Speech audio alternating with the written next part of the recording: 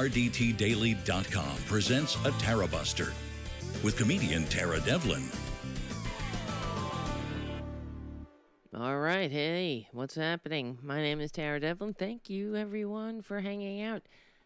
We usually meet here every Saturday evening from 6 to 8 p.m. Eastern at the RDT Daily Facebook and YouTube channels, and we are rebroadcast starting Sunday at 6 p.m. Eastern on Progressive Voices or anytime on the Progressive Voices app. Excuse me, SoundCloud, iTunes, Stitcher, not Stitchers. Please give the show a good review on iTunes, and yeah, become a patron at patreon.com/Tara Devlin.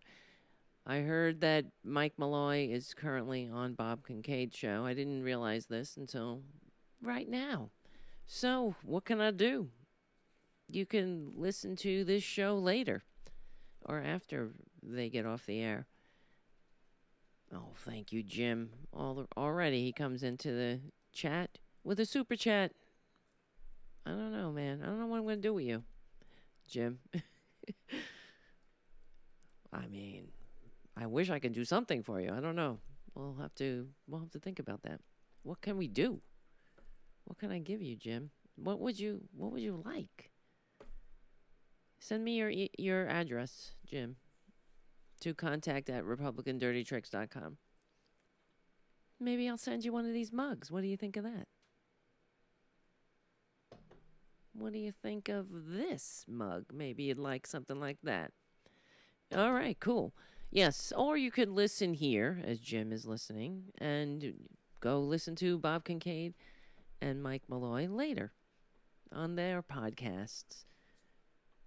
They should have invited me, really. I'm kind of feeling left out right now. That's my life, right? That's why I hate social media. I'm glad I didn't grow up in the age of social media. Whenever I go on social media, sometimes when I'm really feeling depressed, you have to stay away from social media. I don't want to look, because everybody seems to be having such a fabulous life on social media. Everybody's got it together. You know, I'm kind of looking on the outside like, what the hell? What's their secret? Well, the secret is, I guess, to just post the highlight reels, right? Not what's actually going on. And it must suck for young people who have to grow up in this shit. And then to make it doubly worse, where let's say you don't get invited to a party, and then you see all your friends on social media at a party. It makes you feel bad. No wonder kids are effed up. You know what I mean? You gotta feel bad. Hi, Shannon. Hello, Patricia. Hello, Jim. All right. Well, the crew is it's coming into the room. I wanted to do a show tonight. Tomorrow, there's no way I'm going to be able to do a show, so that's why I said, let me do the goddamn show tonight. It's not a goddamn show. I'm only kidding. I'm just, whatever.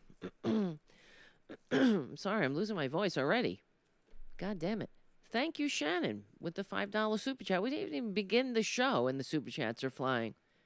That's how you know it's going to be a good night. So, yeah.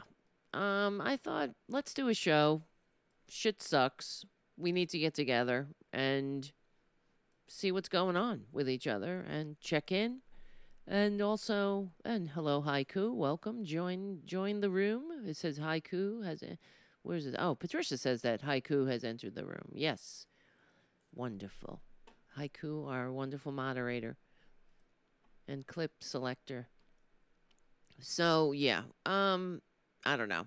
Republicans are, all right. This is what I was thinking of today. This is their answer to Social Security and Medicare. Of course they're sending people out to their premature early death. That's the point of conservatism. It is a twofer for them. I don't know how much you hear this term, culling the herd. Fuck you, culling the herd. And it's all over the right-wing blogosphere. They think that this is an answer to coronavirus. Let me get the exact definition of culling the herd. Oh, So I thought Tara Jr. was coming. He was just shifting positions over there. Culling the herd. He might come over later, but he's been on a sleeping jag all day. In between eating. In between harassing me for food. I'm really trying not to feed him as much as I do. I have to measure it. He's fat. He's too fat. That's the bottom line. I don't want him to be sick. You have there'll be, side effects from that diabetes and whatnot. I love my little junior. Can't have him getting sick. But he's relentless. Goddamn relentless. Harassing me. You don't even know. You only see what you see. The way he jumps on my lap constantly. Otherwise, he's pushing me. Literally. Pushing me. Like this. Constantly. Screaming in my face. Like it's an abusive relationship. I'm not kidding. He's like, Rah! Right in my face. 4 a.m. it starts. It's like he doesn't know what's going on out there. I feed some feral cats. Those poor bastards. This guy, he's like, talk about the 1% out of touch. So, cull the herd. Literally, to separate or remove and usually kill inferior animals out of a herd so as to reduce numbers or remove undesirable traits from the group as a whole. In a sentence, we had to quickly cull the herd when it came to light that some cows might be carrying an infectious disease. By extension, to separate or remove people from a larger group. So, these sick right-wingers, they really are the bane of civilization.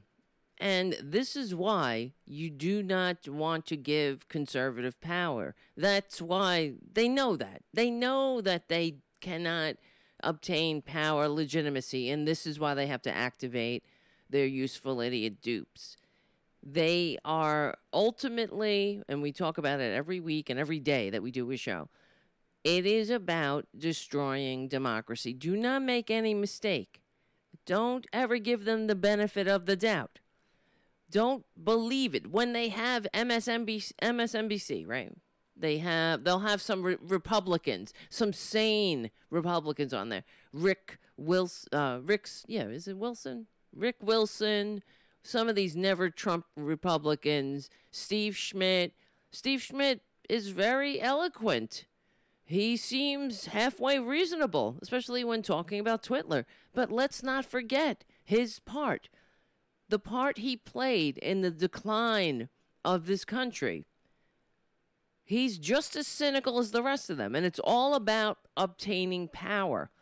Steve Schmidt knew what he was doing. If he was a patriot, he would have, and for those who don't know, he's the one who pushed Sarah Palin onto John McCain. Not that John McCain didn't have the ultimate say. That's why this whole revisionist history of what a maverick John McCain was, what a patriot, that's bullshit. He's just another filthy, disgusting, self-dealing Republican. He knew what Sarah Palin was. And if he had any integrity, and if he really wanted to go down in history as a maverick, he would have said, I am really sorry, ladies and gentlemen.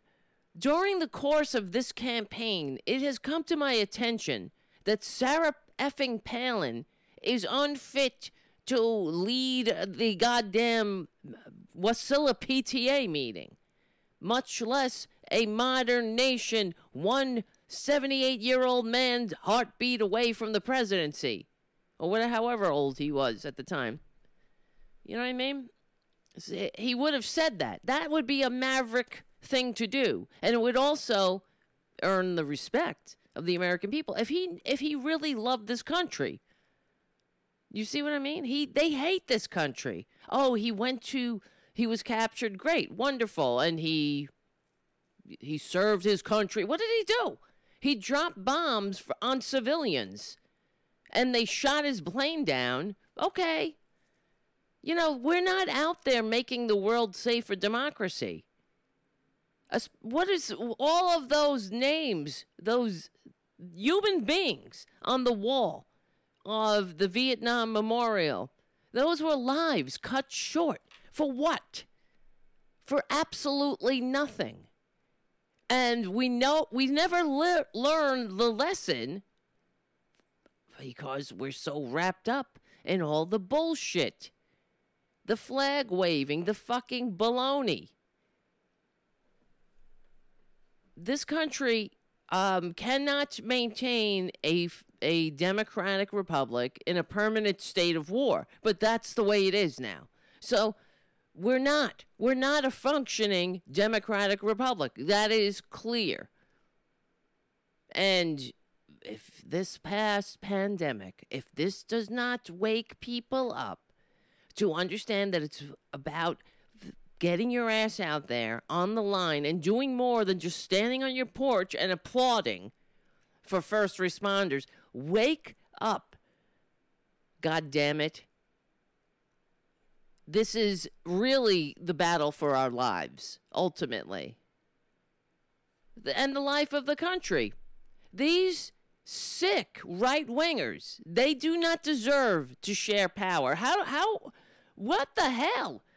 Joe Biden says, oh, I can work with these people. What are you working with? You're working with people that want to send you to die in the middle of a pandemic more than they want to fix the problems that make this pandemic even more harder, you know what I mean? Harder on the people who are suffering under it. It has exposed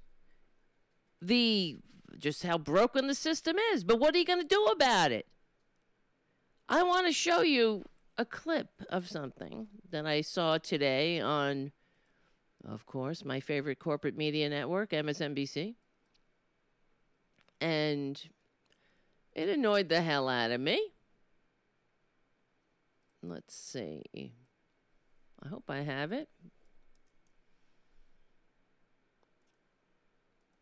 Here we go. It's the mayor of Las Vegas speaking with Katie Turk, because they're going to open up Las Vegas, safely.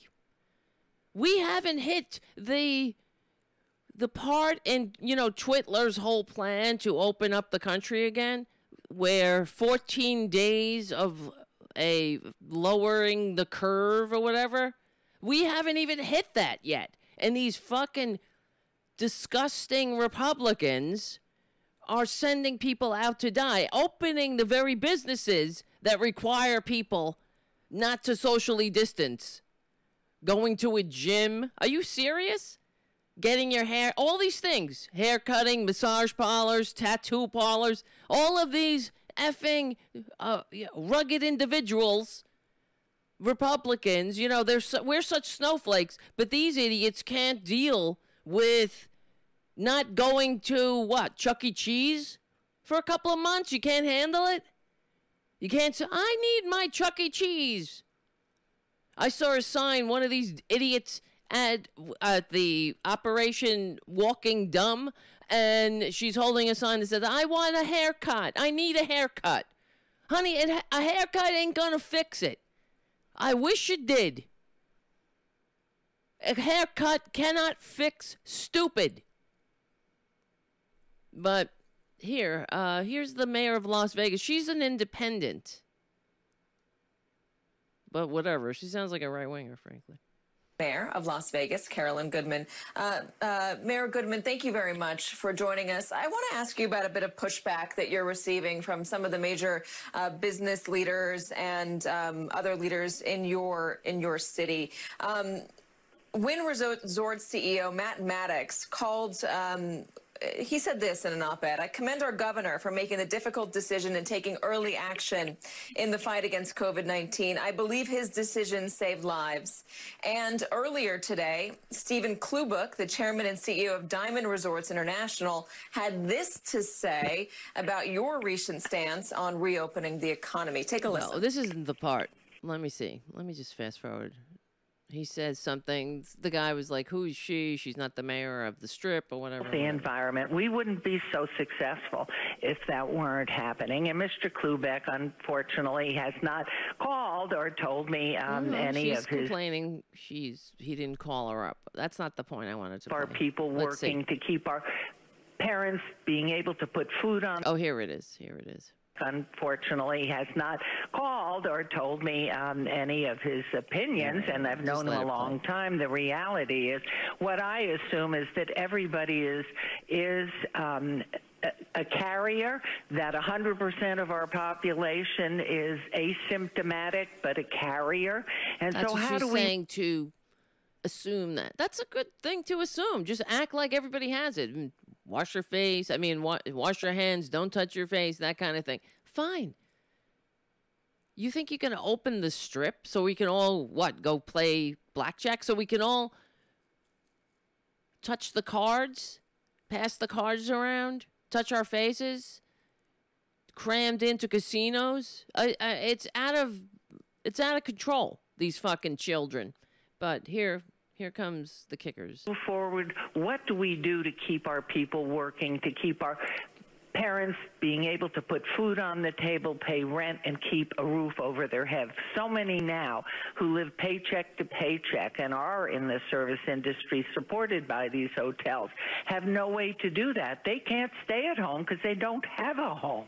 And so the reality is she's a real humanitarian, this one. Nobody... Okay, now I listened to this segment, and I waited. I waited for Katie Tur to jump in and say, what the fuck is wrong with you, lady? Don't you understand? Yeah, you're not helping. Putting people in danger of losing their lives in the midst of a pandemic because they live check to check and can't afford to not go to work, that doesn't give you any gold stars. What you should be saying is, this is a broken-ass system where we can't effectively fight this virus because people can't handle living, missing one paycheck.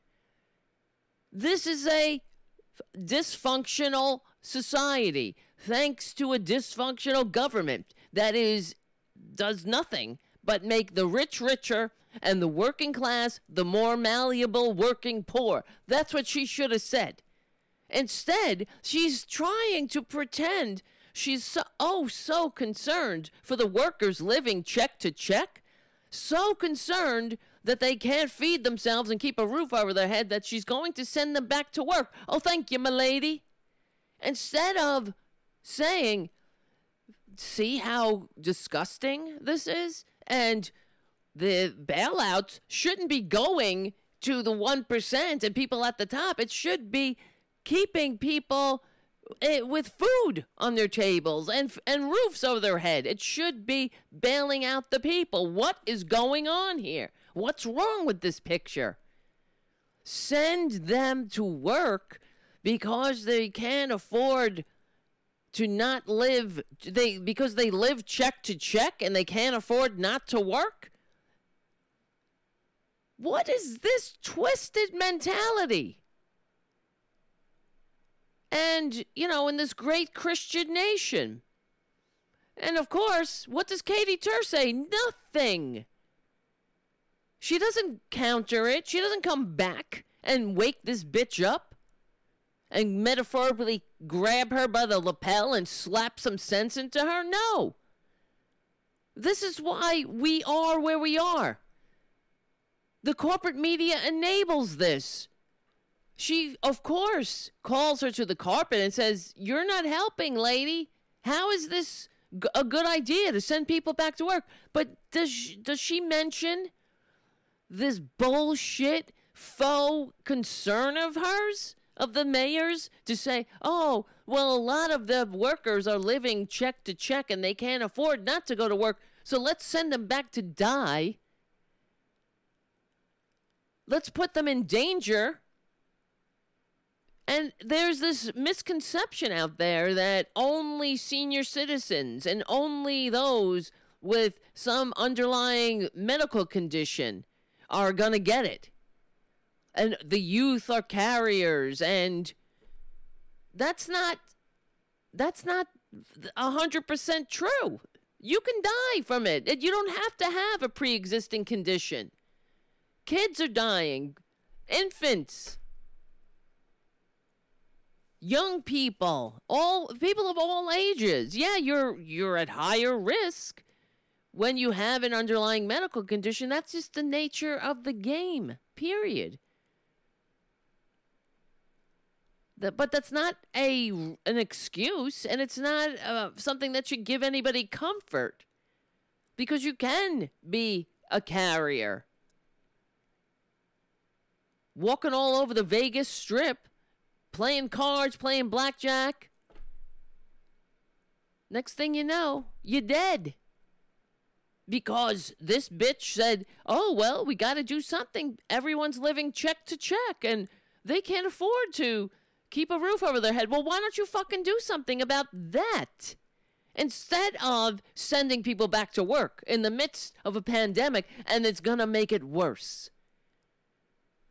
We're not through it. We're not even in the second inning of the game. And these monstrous morons and their army of idiots it's too much for them. The cover is pulled on this great economy, real great economy we got. How come Katie Tur didn't say to this mayor, what is this shit about the great economy I keep hearing, though? But you're telling me that workers can't afford to keep a roof over their head because they're living check to check, and the government that is telling them you can't go to work initially, now you're sending them back to work? Fuck it. Okay, well, we tried. And I guess you're going to have to die? Oh, well. Nothing we can do. Because what? All the bailouts went to the 1%, and the banksters again siphoned it up like a goddamn Hoover vacuum. And we're just supposed to take it and go out on our porch every Saturday or every 7 p.m. I say every, and automatically every 6 p.m. Eastern goes into my mind. Every Saturday, every day, we're supposed to go out and applaud, though, right? Wonderful, wonderful, yay for us. Today, they were outside shooting off fireworks. Oh, woo, yay. People are living fucking check to check here, and these effing disgusting Republicans and their DLC Democratic Party enablers are completely blind. And I'll get to them in a minute, too. Wonderful community that has proven itself to the world by how it conducts itself, its gaming, everything that we've done. And my whole opinion is get our people back to work. That's the entire press. And it had nothing to do, I never spoke about the Strip being open or closed because well, whatever, lady. Here, safe, secure, and having a healthy environment. We wouldn't be so successful if that weren't happening. And Mr. Klubeck, unfortunately, has not called or told me any of... Whatever. She sounds like Twitler with her. 100% of our population is asymptomatic, but a carrier. And so how do we move forward? What do we do to keep our people working, to keep our parents being able to keep our people working? The point is to overcome the virus. How do you keep your people with a roof over their head and food on their table and money in their pockets and the economy going through the pandemic? Not how do I get them to work when the goddamn thing isn't under control yet? How can we work safely? These people hate you. Don't you understand? They hate the working class. You think they would do this to the rich? You think that they would say to the rich, you know what? Everybody needs their banksters. We need Wall Street. We need all of the, industries run by billionaires. You know, the billionaires are so essential. They're such the linchpin of life. You better get out there. Get to work. Get out there. Mingle. You know, we need you billionaires out there putting yourself in harm's way every single day. You think they would say that to them? No way. It goes to show you how much they hate us. They hate working people. And what do you do about that? What are we going to do?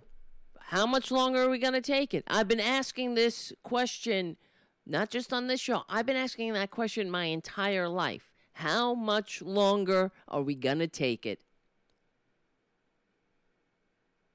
I hope the answer isn't my entire life. We've been taking it enough. And the idiots out there, the reason we have to get together with those who have a snowball, well, whatever, it's not a snowball. They have a chance. They have a slim chance of waking up. We have a slim chance of waking up some of these DLC fake Democrats. That's what I think. Maybe I'm delusional. You can write me and tell me. But because I assume that if somebody's a Democrat, or at least they're trying to care, or at least they pretend to care. So how do we move that line from indifference, from pragmatic bullshit, the least is the best we can do, to moving in the direction of what we must do as a patriotic imperative, or die? Lest, or they die, and metaphorically, you know what I mean? Let them lose their jobs, their cushy representative jobs. I'm not saying die, kill them or anything. I mean, get them out of power. There has to be some kind of, legally and peacefully. Let me add that. They have to be afraid of that. There has to be some repercussion. But I don't think somebody like a Chuck Schumer or a Nancy Pelosi, are they really in fear? Especially now. Look what's going on. The empire struck back again. And here we go again. With the DLC up against, playing the same playbook against the filthy, gross con man who just might win again despite receiving fewer votes. I don't know.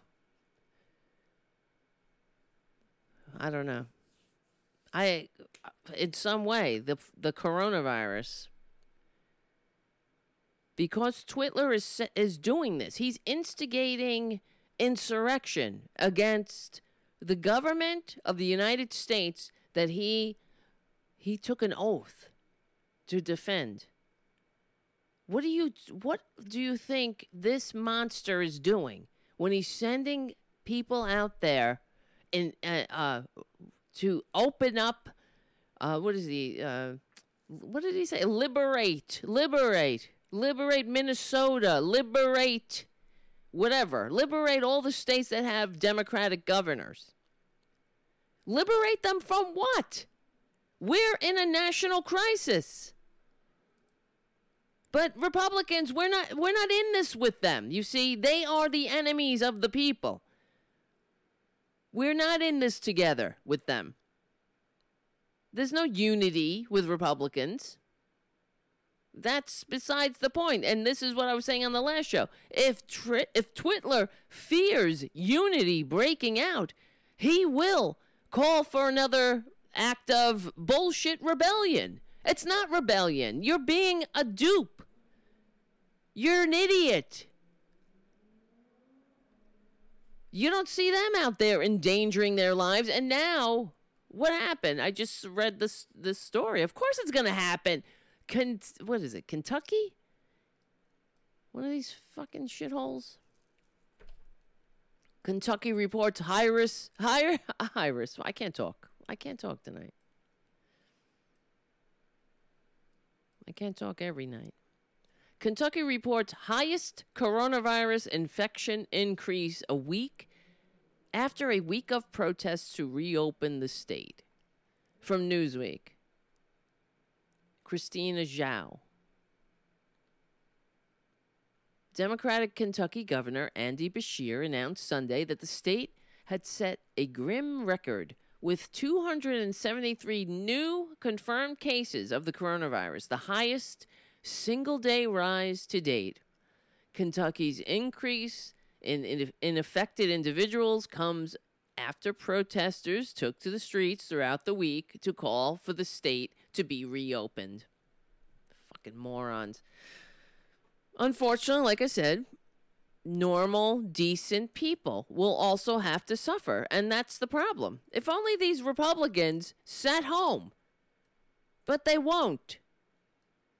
Their children, they will whine and cry and go, me, me, me, because they're afraid.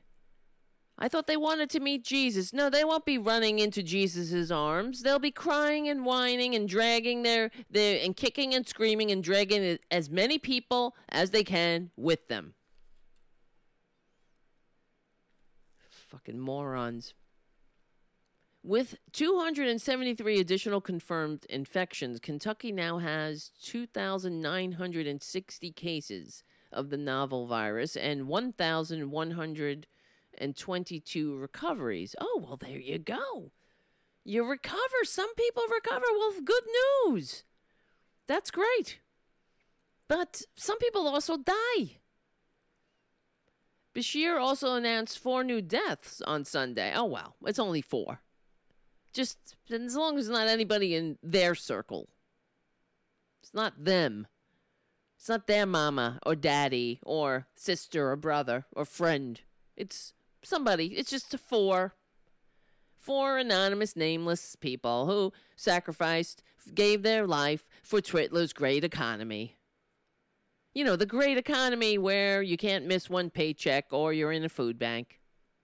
That great economy. The great economy that the morons themselves out there, what do you want to bet? There are human beings right now, or semblances of humans who consider themselves humans. I don't know. I consider them Trumpanzees, but they vote for Trump. They are one, you know, living by hook or by crook right now in this great economy. They're unemployed in the great economy, and they can't get any money for whatever. Their small business because Twitler's pals siphoned it up. Or whatever it might be. They can't drive their Uber, but they're in their minds. They are living in this great economy, voting for a great president who just wants to make America great.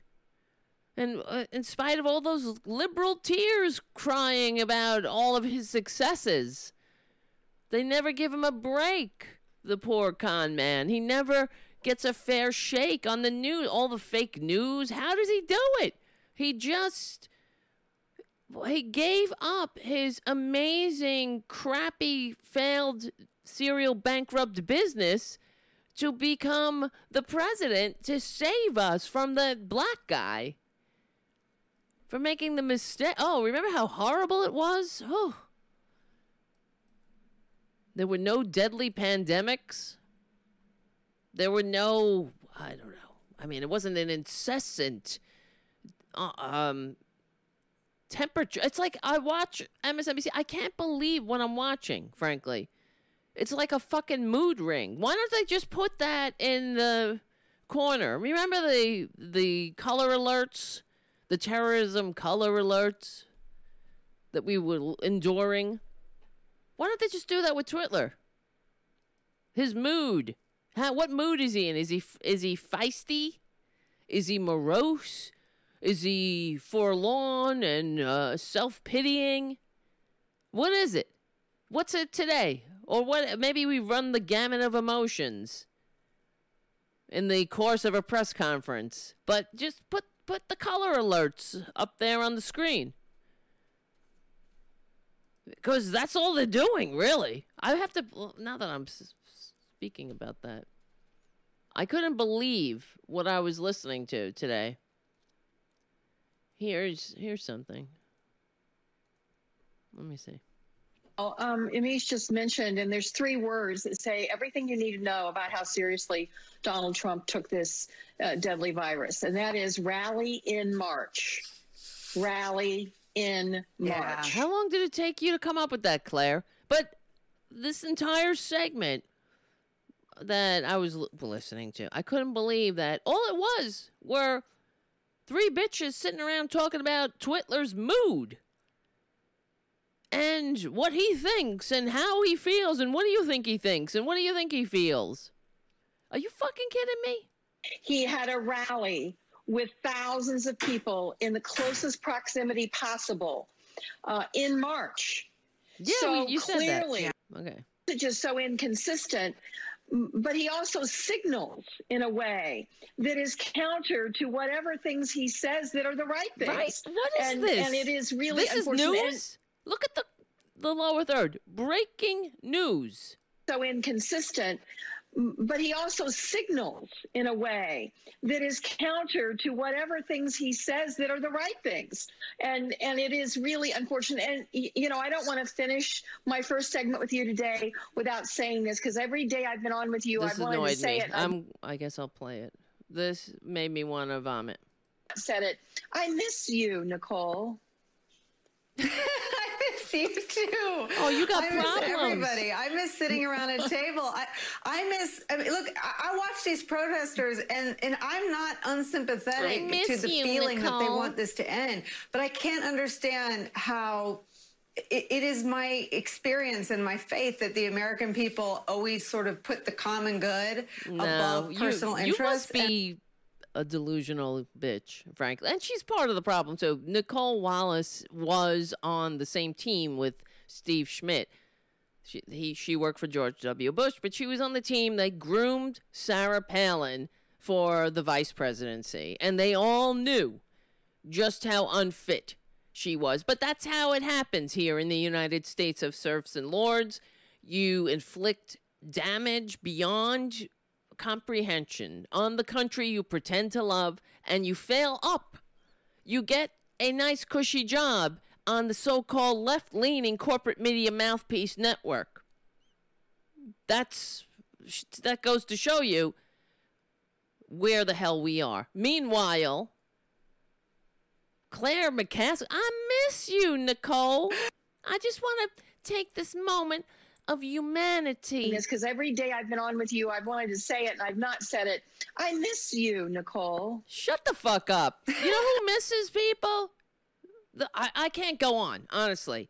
We could talk about all those who died of the coronavirus. How about all of the Americans, the 35,000 Americans who needlessly die without health care, that Claire McCaskill uses her power and used her power in Congress and uses her power on these media mouthpiece networks to stop the advancing of Medicare for all. So how about the 35,000 Americans who needlessly die, all of the relatives of those people, the friends left behind? They miss those 35,000 a year.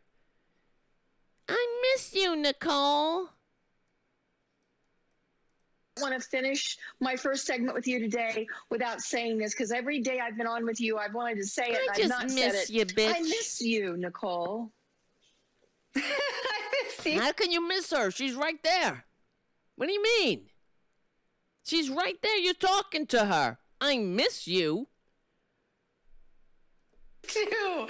I miss everybody. I miss sitting around a table. I remember? Look, I watch these. Remember when we got together on this corporate media mouthpiece network, and we told everybody that Bernie's a socialist, and Russia was laughing and laughing, and remember how much we pushed and pushed and pushed that Joe Biden on everyone? Remember? Oh, yeah, bitch, that was good. Oh, I remember how now, I mean, let's remember when we go back. Hopefully I'm wrong. Hopefully Biden will pull a rabbit out of a hat in spite of himself. But, you know, at least they got their fall guy when, if that doesn't happen. Anyway. Shut up, Claire McCaskill. the two of them. And that's all. I don't know why. You know, Nicole Wallace, that's her show, talking about Twitler's moods. Here's another one. Where is it? Leader to damage Joe Biden. And I guess if there's a thread that's run through every major kind of roadblock coverage crisis of the Trump presidency, it's that he confuses or he conflates himself with the state. And so there is no national interest in his view. There's nothing going on. There's nothing else happening that they could be doing and using their power to spend their time talking about, except Twitler's moods. There's nothing to talk about besides Twitler's moods. What about the post office? What about the banksters being bailed out instead of the small businesses? What about, I mean, I could go on. The fact that the Republicans, the disgusting Republicans, made it, they put this, well, I'll talk about that in a minute. They made it so if you don't file for your coronavirus relief in the next 24 hours, you ain't getting shit. I'll talk about that in a minute. They're not the whole day I listened and I didn't hear that story that what's his name? Mnuchin, that disgusting money raping, somebody who humps a bunch of cold dollar bills when it comes off the printing press, has a sickness and stands there with his trophy wife. These people are vile. They are the worst human beings on the planet. Someone who flies off to see where the money's printed so they can pose with money like Cruella de Vil and one of her demons. So they put in the IRS. Oh, okay, I'll just, before we get through with this, they have fucked over the American people again. So, and from Common Dreams, the IRS is facing backlash following an announcement late Monday that recipients of Social Security and railroad retirement benefits will have until 12 p.m. Eastern Time on Wednesday to file for $500 coronavirus stimulus payments for their dependent children. Those who miss the deadline, which the IRS are just set a day and a half in advance. They just released this. Will have to wait until next year to receive the $500 payment, which they are entitled to under the CARES Act. They did that on purpose to fuck people over, the poor. They would not do that to banksters. So instead of these bitches we're talking to each other. How many people are going to watch this show or hear this show? Not nearly enough. Not the same. Not in the ballpark of what Nicole Wallace and Yamiche, whatever her name is, and Claire McCaskill.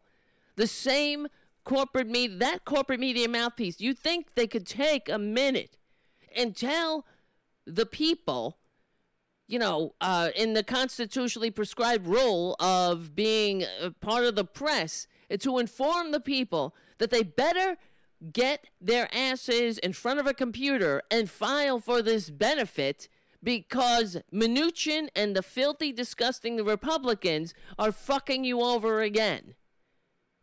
No, they want to talk about Twitler's mood. Again and again and again.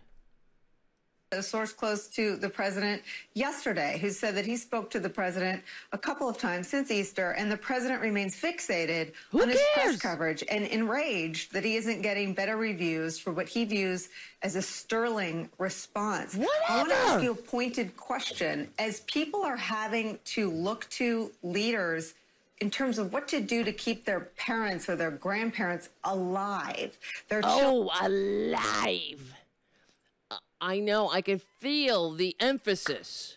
What about What the fuck? I mean, I am really in awe of how shitty this country has become in such a short period of time. At least it's not a short period of time. What am I saying? It's my entire life. Watching this, but because I know a little bit about history, I understood that there was a time called the Great Prosperity. And I understand this is a racist-ass country. That great prosperity was only trickled upon white people. We have a long history of healing, or a long road of healing, if this country will ever become a great nation. We have our work cut out for us. But it starts with facing the reality of what's going on. What the F? And it's delusional. These three up there, just waxing on and on and on about Twitler's mood and what he thinks and why doesn't he think and why doesn't he feel. What the fuck? Did they do this to Barack Obama? Do you remember a time when the corporate media just went on and the entire day about Obama's mood? We're living in like a twilight zone of Twitler's manias. It's as if we are in his, all right, let me formulate this. It's really true. It's Twitler's world and we are living in it. You know what I mean? It's like we have been transformed into a twilight zone and woke up in a nightmare where the entire world revolves around one giant con man who received fewer votes. Why? Why do they do it? And people say, well, why are you talking about it? What? Because when will people wake up, maybe? When we shame these fuckers, finally, they should be ashamed. And if you're watching corporate media, get the hell out of there. Stop it. What is the point of continually discussing this worthless human being's mood? Listen to this. And sort of safe from becoming unknowing asymptomatic carriers, or whatever kinds of choices people have to make if they're in one of those states slowly turning back on. Do you think that it is, I mean, what would you say? What sort of warning? Like proceed with caution or ignore what warning would you put on the president's words? I think what most people are doing is not trusting the president's words. And they are listening to Dr. Fauci. They're listening to their own doctor. They're listening to local news coverage with doctors locally telling them three bitches what on the phone? Situation is. They're listening more carefully to mayors I really and feel like we're in the executives twilight zone. and governors than they are the president. And, the conflating of Trump with the state, it probably is most acute when it comes to the subject of empathy. I wish we had a countdown calendar, Nicole. I wish we would have put up a calendar. How many days go by without him ever recognizing the hundreds of thousands of Americans who have lost family members and friends to this disease? There is never a mention of the loss. There is never a mention of the cold reality of death that has occurred in this country as a result. And he has been a contributing factor to some of that because of the way it was mishandled. So at least if he would try some empathy and express sympathy, it would at least reassure Americans that there's some there. But right now, it just all appears to be about his poll numbers and him being mad at the press. You mean she doesn't hide anything well, but is there any reporting that you've uncovered that he feels those things and not comfortable sharing them? Oh, listen to her. Listen to her. Wait. She's dissecting whether he really feels something, but he's just not comfortable sharing, because he's a man. He's not a man. Calling that thing a man is an insult to men. It's unreal. Listen. She doesn't hide anything well, but is there any reporting that you've uncovered that he feels those things and not comfortable sharing them? He's not comfortable. I think the president would argue that it's like they're talking about his their boyfriends or something. You know, he doesn't show his feelings anymore. Maybe he's just feeling overwhelmed and he's not comfortable sharing them with you, Nicole. Does anybody know? Does he talk to his friends and they say that maybe he's just not comfortable sharing his feelings? I've been talking to his friend, his best bud, Steve Mnuchin, and I've been asking him, is it that he really doesn't, he has feelings and he's just not sharing them with me? His poll numbers and him being mad at the press. You know, you mean she doesn't hide anything well, but is there any reporting that you've uncovered that he feels those things and not comfortable sharing them? Reporting that you've uncovered? It's like Deep Throat goes to hell. Reporting that you've uncovered. Does he have It's like you're a stalky ex-girlfriend or something. Does he have feelings and he's just not comfortable sharing them with us? The president would argue that he's trying to show empathy by saying that there are people that are losing their lives. He told us that he really does care for you, Nicole. lives. He's been trying to talk at times at the briefings about the fact that Americans have done a job well done and that people are banned. He likes us. Thank you, my lord. We're doing a good job at living check to check and not uprising and turning the shit over. You know, we're doing a good job putting ourselves in harm's way of the coronavirus and not standing outside Trump Tower erecting a guillotine silently in the middle of the night. We're doing a good job being the obsequious serfs, the subservient serfs, knowing our place.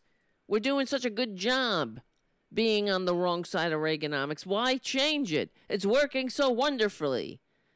The greatest economy the world has ever known. I don't know. Does he have empathy? What do you think, Nicole? Has anybody said, does any of your reporting, Yamiche, have you ever discovered anyone of his friends saying that, you know, he really does like me? And he's just scared to show it? Are you fucking kidding me? Somebody, slap me. Think about the millions of dollars these three bitches rake in. Well, Nicole, we know. It's got to be in the millions. It's in the high, I don't know. It's probably the low millions. Yamiche, I'm sure she's not making $1 million. She's making, I don't know, something good. She's probably making, she works for the New York Times. She's making she's putting in like 130, 140. I don't know. That's what I'm thinking. Maybe more. Claire, on the other hand, she's got a lot going on, that bitch. She's got all her insider info, all her stocks, all her, pals in high places. She's set. She's getting she's really getting a good base from being a contributor, an MSNBC contributor, because you know how much the finger on the pulse Claire McCaskill is, that all of the youth coming up, all of the, the base of the Democratic Party, the young people, the Bernie bros and stuff, they all wonder, what does Claire McCaskill think? Does she understand? Does she know? Has she heard anything about Twitler's ability to feel? Can he feel feelings? Does he care? Does he love me? Does he think I look fat? What is it? Do I look fat? What does he think? Does he think I mean, I know what does he think? I know he enjoys the hot model type, but, what do you think? Has anybody heard anything that he has feelings or not? Does this really matter? Could you imagine the founding fathers coming back from the dead to see what has happened to the government they entrusted to us? You think they'd be impressed? Would they be impressed with the media, with the corporate media? What has become of the only profession that they enshrined in the Constitution as being vital for a free democratic society? You think that they would be giving us a pat on the back? Good going, guys. Really did a good job there. So at least if he would buy without him ever recognizing where is this locally, whatever kinds of choices people have to make if they're in one of those states slowly turning back on, do you think that it is, I mean, what would you say? What sort of warning? Like what? Like proceed with caution or ignore what warning would you put on the president's words? What question is that? It sounds like me. Choices people have to make if they're in one of those states slowly turning back on. Do you think that it is, I mean, what would you say? What sort of warning? Like proceed with caution or ignore what warning would you put on the in one of those states slowly turning back on? Do you think that it is, I mean, what would you say? What sort of warning? Like proceed with caution or ignore what warning would you put on the president's words? I think what most people are doing is not trusting the president's words, and they are listening to Dr. Shut up, Claire. But that being said, yesterday something else remarkable happened. Ooh, the president said first it was about ventilators, now it's about testing. Wait. This is like three bitches sitting around, like jawing on whatever, the gossip. What do you think he thinks? What do you think? Does he like me? Does he have feelings? I like him, but I'm not sure if he's a malignant narcissist, sociopath. Judging by his bankrupting his trust fund 6 times over and, being the center of the universe despite receiving fewer votes, I don't know whether he's a succubus who feeds on narcissistic supply and would throw his own mother to a pack of wild dogs if it meant that he would get a good review in Forbes magazine. So what do you think? Do you think he likes me? Do you think he has feelings?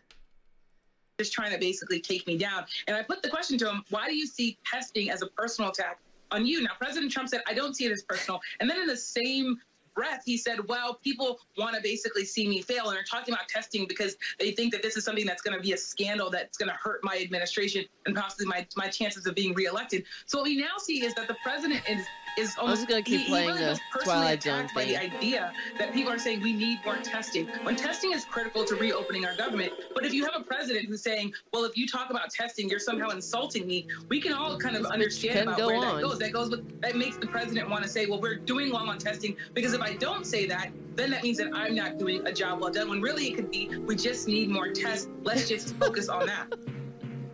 He's just too hard on Claire, himself, as if to illustrate this, here's Maryland Governor Hogan, who went out and got his own tests and got attacked anyway. Let's watch. Oh, you can't win with him. Every governor in America has been fighting to get tests since the beginning of this crisis, and it's probably been the number one. I'm afraid that MSNBC is going to shut the channel down if I keep playing it.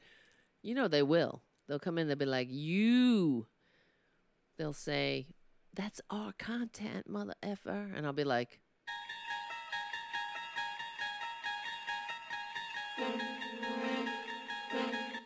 anyway. So, yeah. Why didn't they get to the bottom of whether Twitler has feelings or not? Don't worry. Tune in. Tune in now. I'm sure they're still talking about it. They'll be talking about it for generations, it seems.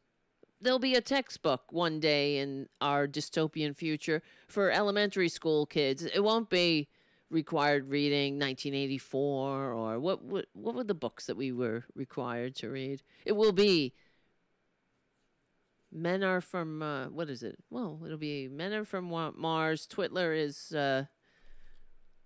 from Venus. No, it'll just be it's Twitler's world. We all live in it. The Art of the Deal, I guess, will be required reading for all high school students, and that'll be it. Well, we'll it's where it's going. So let me see. Where was the other thing?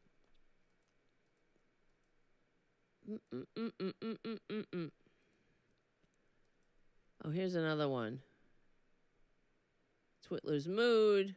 Check to check. What is this one? On the SBA loans, do you think it's right that major corporations, major institutions like the Ruth's Chris restaurant chain like Harvard University apparently got a lot of money under the CARES Act, money that was supposed to be earmarked for small business owners? Do you think that's fair? Well, I know one thing, I didn't get any. That's for sure. I didn't get... What? Well, you see, it's his world. We just live in it. I don't know. I didn't get any money. I didn't get any money either.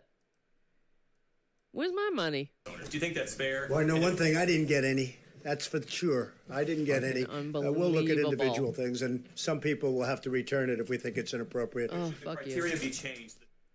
Yeah, so while they were discussing, well, Nicole and Yamiche and Claire, our good friend Claire McCaskill, what do you know, Claire? We're going on about that and sucking up, the making Joe Biden the inevitable candidate who will save us from this shit. They're going to send that guy in there. You know what I mean? That's what's so concerning.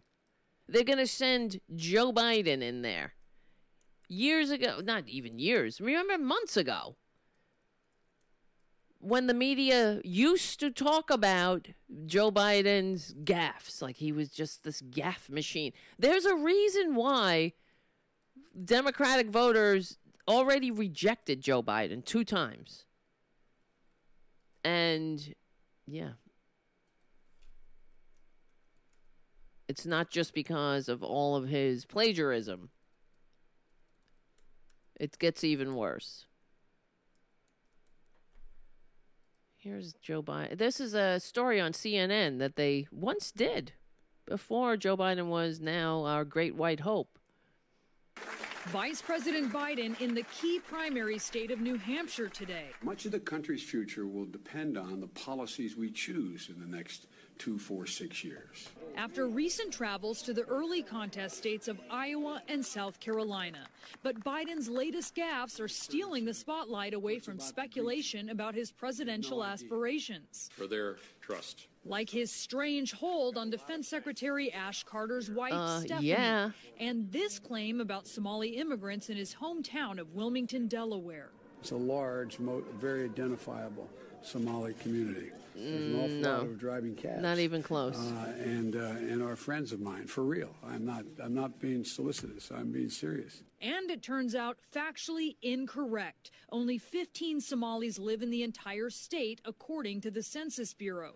And Wilmington cab drivers told CNN they knew of no Somalis driving taxis. No one is asked to respond to every time Joe Biden says something, and he says something every day that people should be responding to. Marco Rubio, who is considering a run for president, and other Republicans are incensed. And on late night TV, Biden has become a punchline. Ever heard of a second lady? The missteps are nothing new. Over the years, Biden's become known for them. He's taken criticism for some, like this one, talking to a largely African-American audience about Mitt Romney in 2012. They're going to put you all back in chains. Oof. Yikes. But often his handsiness and comments No dates to your 30.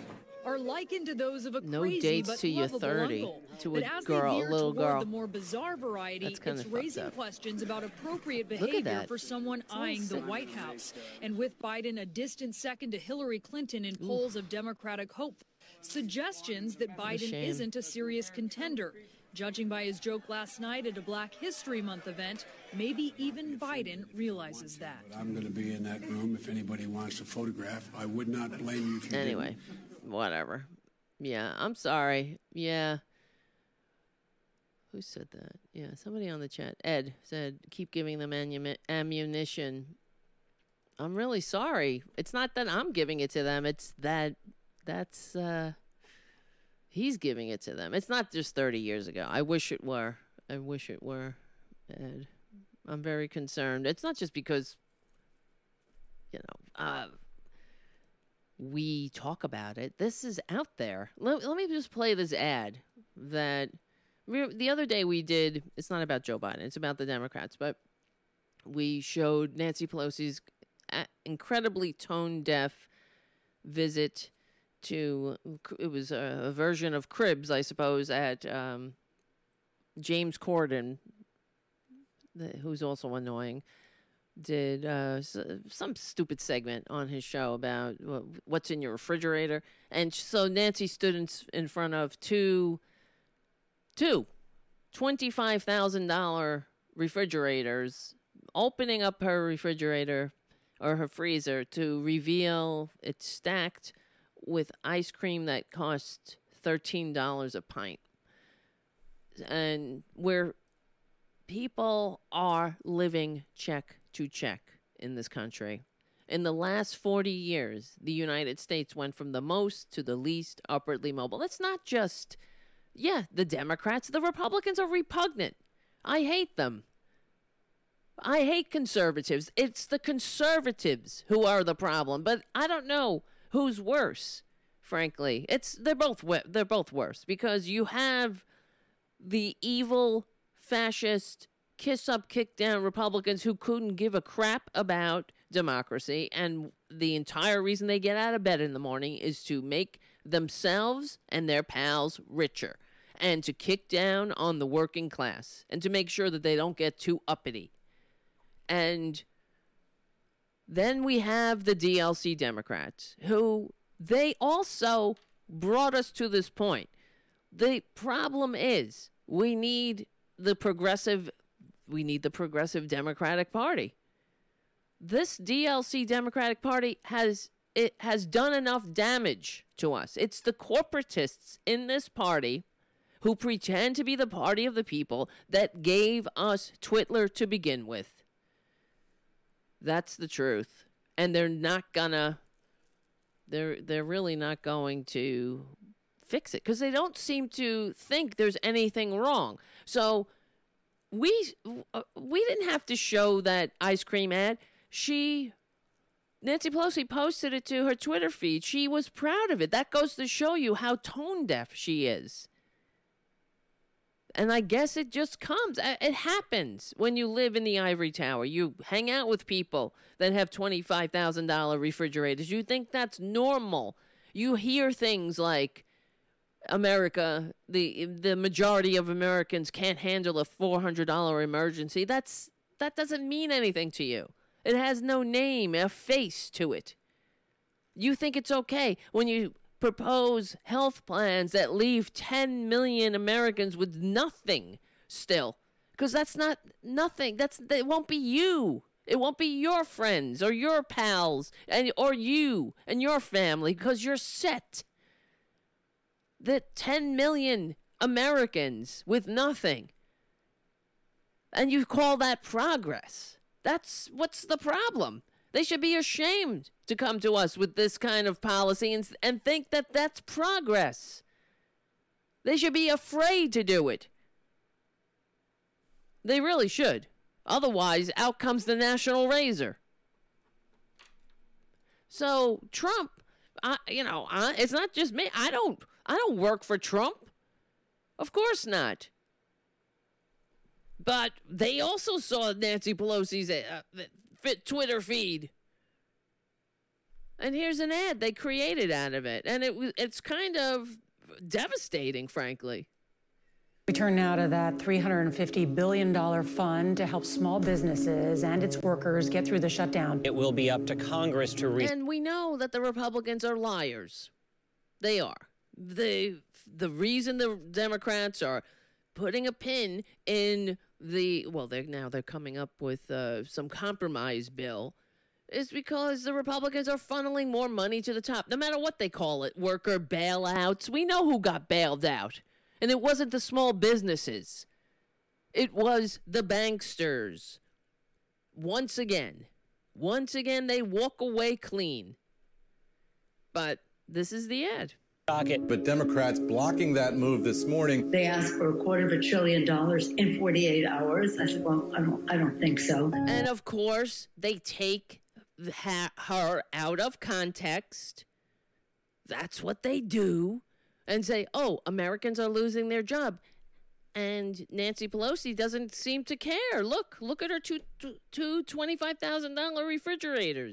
They objected, and I congratulate the Senate Democrats. Speaker Pelosi, what are you going to share with us from your home? Chocolate candy. Thousands have been forced to wait for hours at food. It's not that the great economy causes the filthy, disgusting Republican policies that make this, that have a hand in the fact that Americans are lined up at food banks.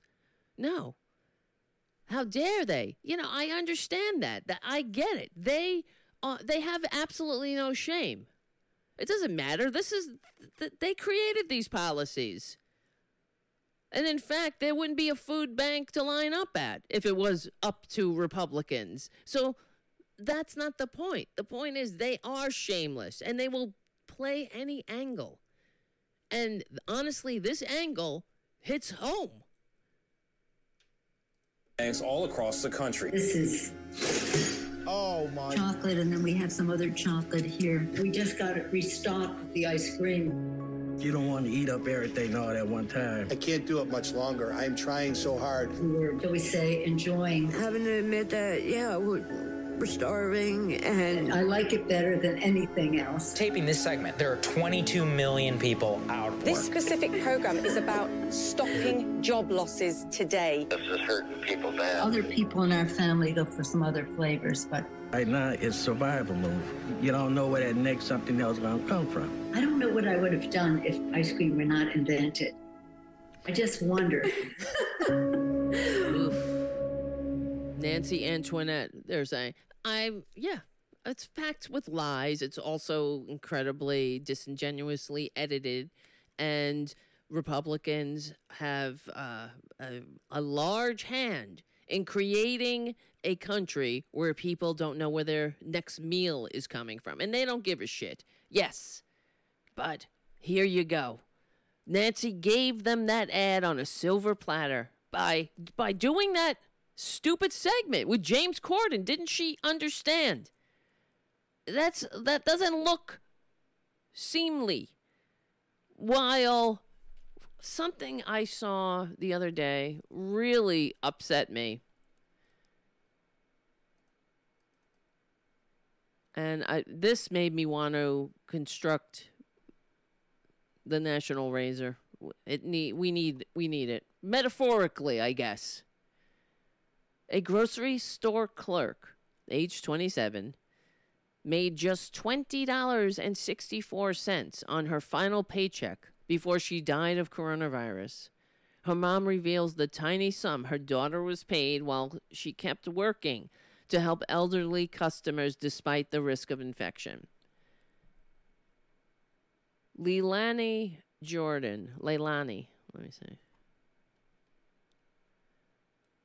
Disgusting. Trying to find a good article. Well, this is from the Daily Mail. So whatever. It's not a good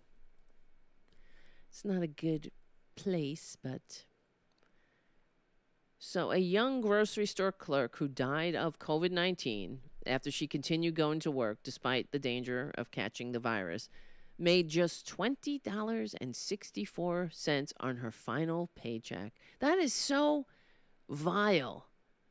That's how much this great economy considers the working people who are out there right now, who are risking their lives. And not even that, forget risking your lives. The American working class is essential. Period. Before the coronavirus. But how are we treated when this woman who's on the front lines, her last paycheck, they got the nerve to send her $20 goddamn dollars to her mother? That's an insult. It's like putting 2 cents on a tip table after you get bad service. It speaks volumes of how you respect the person. Unbelievable. Jordan's heartbroken parents say that she had chosen to keep working at the store even as the coronavirus outbreak accelerated across the U.S. because she wanted to help elderly customers. An emotional interview on MSNBC, Jordan's mother, Zenobia Shepard, broke down in tears as she described how the giant food store was short-staffed and employees were not provided with gloves or hand sanitizer. Shepard said that the daughter had cerebral palsy and cognitive delays, which meant she might not have fully understood the potential danger of the coronavirus. She said that the retailer mailed her a certificate marking Jordan's 6 years of service along with her last paycheck of $20 fucking dollars. They had the balls to do that. Here's your last paycheck, mama, for your dead daughter. Here's a nice certificate to frame. They couldn't have given the woman $1,000 something for her grief. How honestly, really, what do you think the who was it? What was the name of the supermarket? What do you think the CEO of that supermarket makes? Giant Food. Let's see. Giant Food. CEO salary. Let's see if we can find it. Oh, okay. The average Giant Food executive compensation is $268,175 a year. The median compensation for executives, including base salary and bonus, is $250,000 or $120 an hour. Yeah, I'm sure they're worth every penny. At Giant Food, the most compensated executives makes $720,000 annually, and the lowest compensated makes only $52,000. Uh-oh. You think they might have gotten together and given that grieving mother more than $20 goddamn dollars? They had no shame to do that. That says you don't even matter. They're not thinking of not just the woman who died, but her family. They should have been ashamed to send $20 to that family. But they probably they didn't give it a second thought. And that's what's part of the problem here. And this is why I get really down, because I'm like, will I live to see the day when the American working class wakes the F up and stops taking the shit anymore? I don't know. I doubt it at this point. Sometimes I get really, forget it. It ain't going to happen, because partly, how do we push the DLC Democrats to the left, if not calling them out on their bullshit? How do you do it? It's not that Twitler doesn't get the memo, and his media team, they get the memo. They don't, and they have no shame. They don't care. They're going to lie. They're going to conflate. They will take all their failings and ascribe it to the Democrats. But the Democrats shouldn't give them an opening. The reason that ad is effective is because it rings true. Nancy Pelosi stood in front of those two $25,000 refrigerators showing off her stash of $15 a pint ice cream or $13 a pint ice creams. While this poor woman who died working for Giant Food, while Giant Food has the nerve to send a family who lost their daughter $20 effing. Are you kidding me? And they have no problem. I wonder, have they issued a statement? I think this article shows that the community isn't saying, oh, good going, Giant Food, good call. But that goes to show you how out of touch they are. You think the CEOs at Giant Food, they probably think, oh, well, what? Fuck it, send her $20. Who cares? What is a life? She's just some poor, disabled cashier. Who cares? She's a nothing. Oh, look at this. Unreal. Oh, this is another thing that's going to get me insane. Leilani, the woman who died, her family has set up a GoFundMe page to raise money for her medical bills and funeral costs. Oh, you know why? All that money trying to save Leilani's life. You ain't getting off scot-free. Oh, she died. That don't matter. Pay up, bitch. Fuck me, not fuck me. Fuck you, pay me. Like any racket. Oh, well. Oh, your daughter died? Fuck you, pay me. You think maybe Giant Food would step in and pay? No. It's not their place. It's we the people. We should pay. There should be no reason why, in their grief, Leilani's family needs to set up a GoFundMe page to pay for her medical bills. You know, all of the medical bills that they try to save the girl's life. But you gotta pay. You gotta pay the piper. United Healthcare or Aetna or whoever. Blue Cross Blue Shield, they need their VIG. Leilani died? Well, good. Good for them. Good. That makes their stock go higher.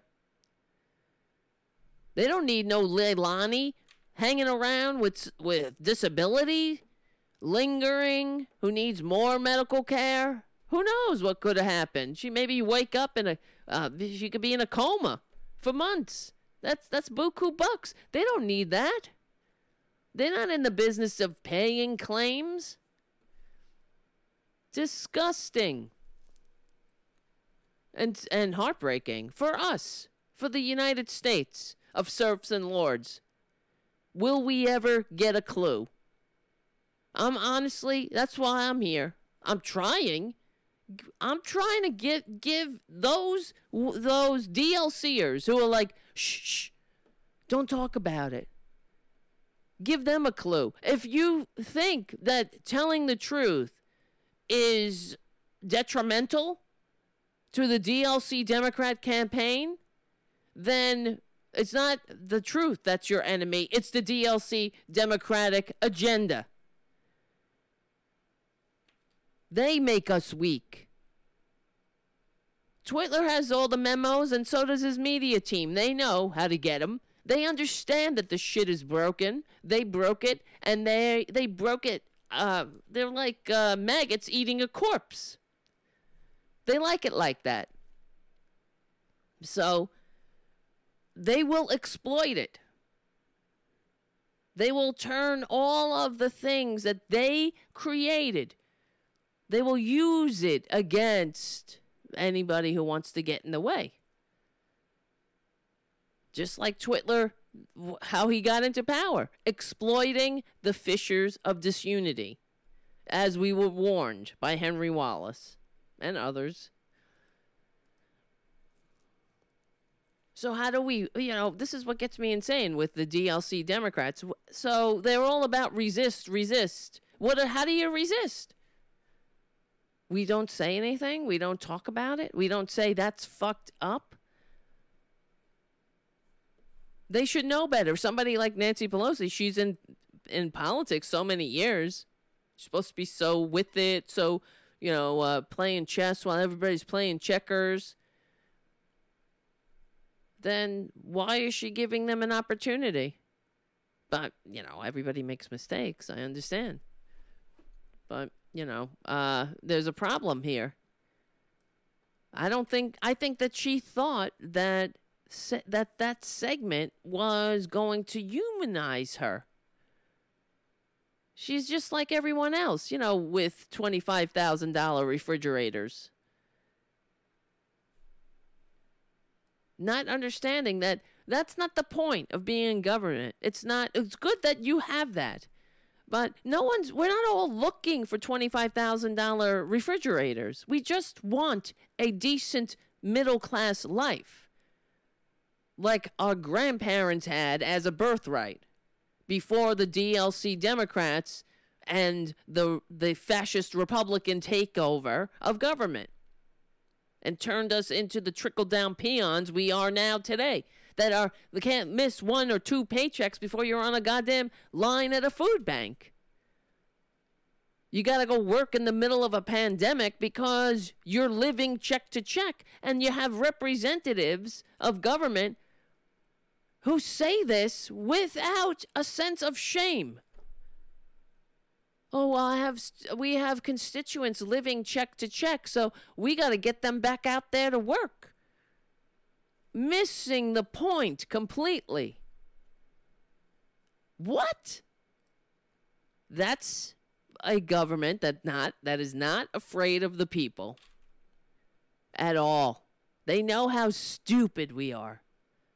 Not us, because we have a clue. It's many of us, though. Many of us. They will take the trickle and turn it into a deluge. I can't say that word. And then they'll pretend like half is the best. Not even half. Just a trickle is the best we can do. If you haven't understood the last month now, over a month with the coronavirus, you see how much Congress, they got all the money in the world for everything that they hold in priority. There's enough money for everyone's need, but not for everyone's greed, as Gandhi said. But that's the truth. What's the priority here? They want to get people. The priority is they want to keep people in their place. They don't want Medicare for all. They don't want higher education for all. They don't want living wages for all or sick leave for all. These are the very basic things that we need to start setting this country back on track. It's not just about a nice thing to do. Oh, wouldn't that be nice? Isn't that moral? No, it's not just about that. It's about keeping a functioning democracy, too. But they don't want that either.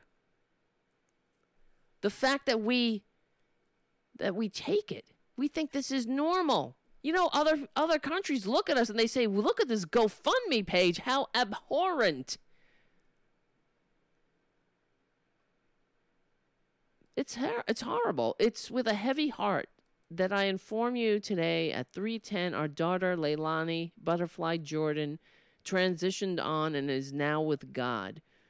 I thank you all for your donations, prayers, and concern. Our family is still in need as we work through this terrible time.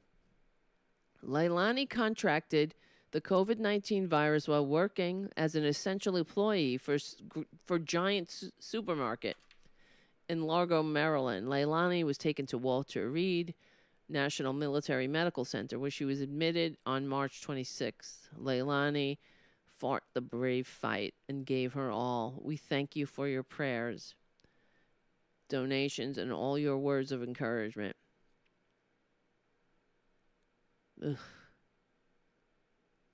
So today, the organizer of this fundraiser wrote, "Friends and family, Leilani is resting.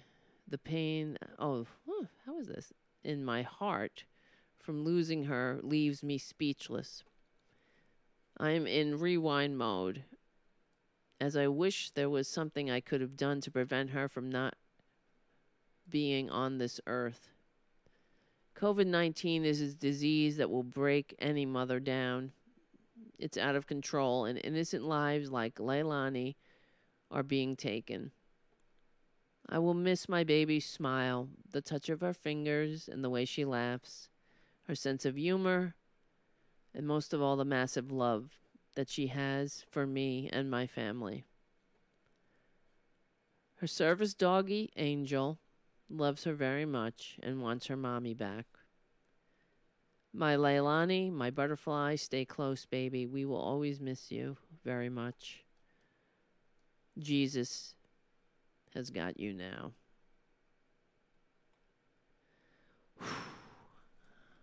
Fuck it. Ugh, fuck this shit, man. How disgusting to think that we live in a country where the rich have more money than the gap between the rich and poor is wider than it was in the Roman goddamn Empire, where the American people are living check to check, when our representatives are writing us all the way to the bank, and they're laughing and saying, "Well, we can't get anything done. We can't have Medicare for all. We can't. I don't want to overpromise." Say that to your bankster fucking benefactors. I don't want to overpromise. Are you effing kidding me?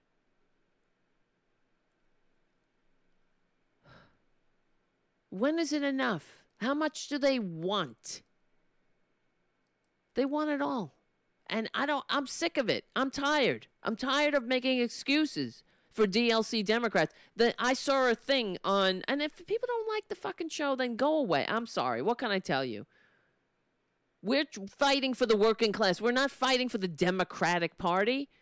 We are. We're not fighting for the DLC Democratic Party. We're fighting to restore the Democratic Party to its New Deal ideology, the winning Democratic Party that left no one behind. Well, except if you were black. I understand that. But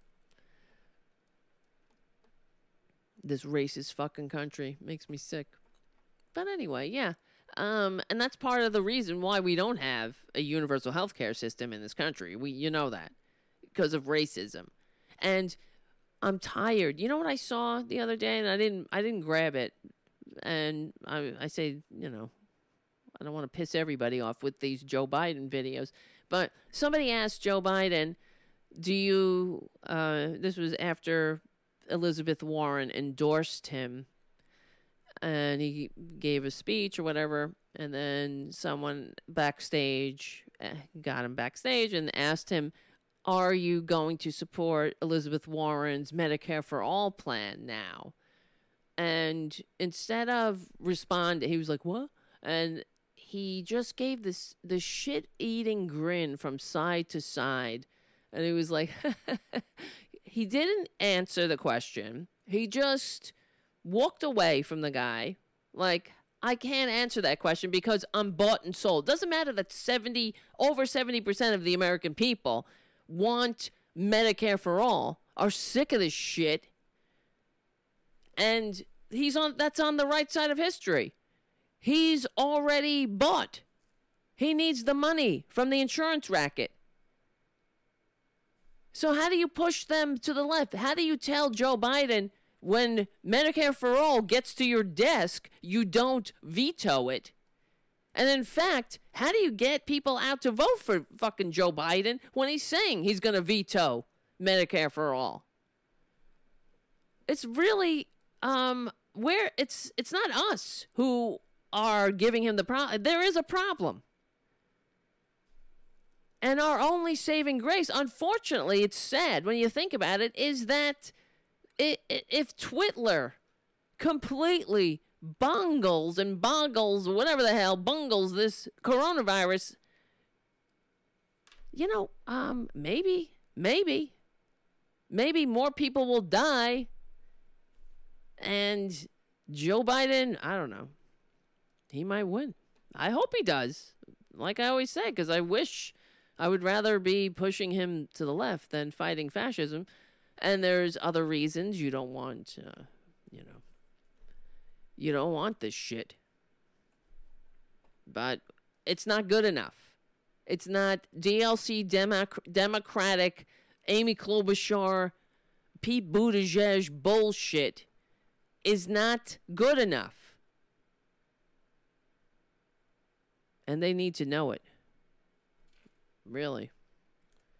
What am I going to do? What am I going to do?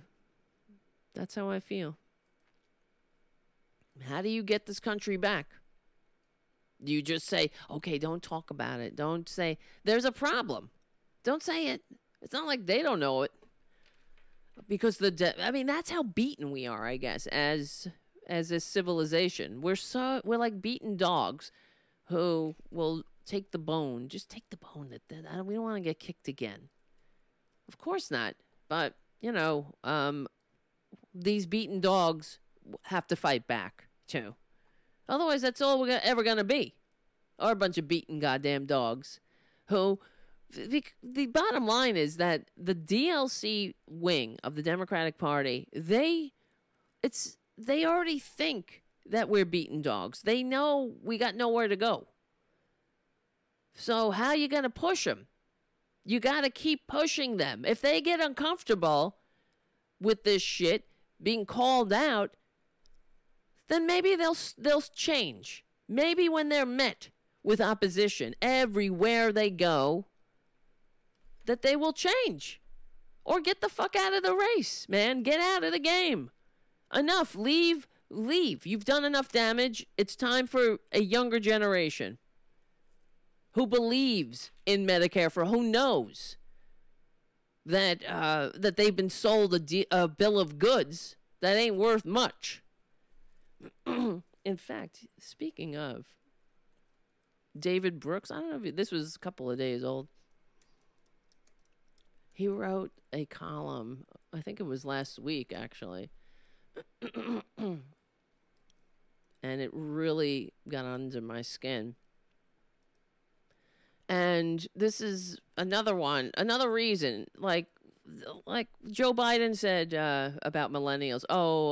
He has no sympathy for millennials, The base that he wants to bring over, right? The millennial voting bloc, they're the largest voting bloc after the boomers.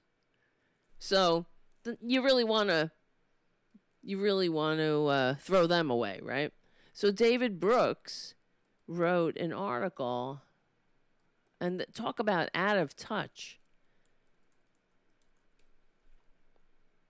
He wrote an article, this was 5 days ago. The age of coddling is over. Listen to this shit. It's from the New York Times. Over the past decades, a tide of safetyism, quote unquote, has crept over American society. See, here we go. Here comes a mouthpiece of plutocracy to tell us that we have it too good. As Greg Lukianoff and Jonathan Haidt put it in their book, The Coddling of the American Mind, this is the mentality that whatever doesn't kill you makes you weaker. The goal is to eliminate any stress or hardship a child might encounter, so he or she won't be wounded by it. So we've seen a wave of overprotective parenting. Parents have cut back on their children's supervised or unsupervised outdoor play because kids might do something unsafe. How many generations have had to endure this lecture? How kids got it too good today. Since they found, and I'm not kidding, they found graffiti in Pompeii lamenting how kids today have no respect. It goes on and on. As Kate Julian reports for The Anxious Child and the Crisis of Modern Parenting in The Atlantic, parents are now more likely to accommodate their child's fears, accompanying a 9-year-old to the toilet because he's afraid to be alone, preparing different food for a child because she won't eat what everyone else eats. Meanwhile, schools ban dodgeball and inflate grades. Yes, this is the problem with American society. Since 2005, the average GPA in affluent schools has risen from about 2.75 to 3.0, so everyone can feel affirmed. This is what this fucker thinks 5 days ago is worthy of his cushy-ass column in the New York Times. It's been a disaster. The overprotective impulse doesn't shelter people from fear. It makes them unprepared to deal with fear that inevitably comes. Suicide rates are way up. Depression rates have skyrocketed, especially for girls. As Julian notes, a staggering number of doctors' visits now end with a prescription for anti-anxiety medication, like Xanax or Valium. Jesus Christ, where can I get mine? But there has been one sector of American society that has been relatively immune from the culture of overprotection: medical training. It starts on the undergraduate level. While most academic departments slather students with A's, science departments insist on a mastery of materials. I mean, like, fuck you, David Brooks. Talk about another one out of touch. This is 5 days ago he's writing this article. I'm trying to get to the meat of the matter here. There's absolutely no self-glorification, just endurance. I'm reminded of let's talk about doctors. I'm also reminded of the maxim that excellence is not action. It's a habit. Tenacity is not a spontaneous flowering of good character. It's doing what you were trained to do. It manifests not in those training who spared them from hardship, but those whose training embraced hardship and taught students to deal with it. I'm hoping this moment launches a change in the way we raise and train our young at all ages. I'm hoping it exercises the tide of safetyism, which has gone overboard. And what are you trying to say? Everyone coming up is coddled? This is a generation that grew up with live shooter drills. It's an entire generation suffering from PTSD. You want to know why suicide rates are up? It's because of death by despair, thanks to the inequality, the upward immobility. Are you kidding me? The kids coming up today, they don't know a day without war, without the country being in some global war of corporate aggression based on lies. Are you kidding me? Speaking of kidding me, look who's coming over. Come on. Are you coming over or not? Don't just sit there. Everyone wants to see you. Come on. Yes. Hello. It's Junior. But here's a generation who raised 9/11. What have they gone through? Global pandemics, upward immobility, the banking crisis, the second near Republican Great Depression. Yeah, such coddling. And the death by despair is because David Brooks is saying that everyone is so coddled. That's what it is. It's not that the American people are living check to check, that they come out of higher education as indentured servants to banks, that it's a dog eat dog, every man, woman, and child for himself, leaving no one behind. When they say, we say that, but then they say that leaving 10 million people without health care, proposing a plan of 10 million without health care, is the best we can do. No wonder. What are you talking about? I'm trying to find you guys. Where are you? Anyway, I'm just so sick of it all. So what do you think? Oh, somebody else gave me a super chat and I missed it. Where is it? Thank you, Deborah. Am I wrong here? Okay, Dave the Dragon Fruit says, my Obamacare ACA premium is $600 a month and a $6,700 deductible and $65 copays. Yeah, it sucks.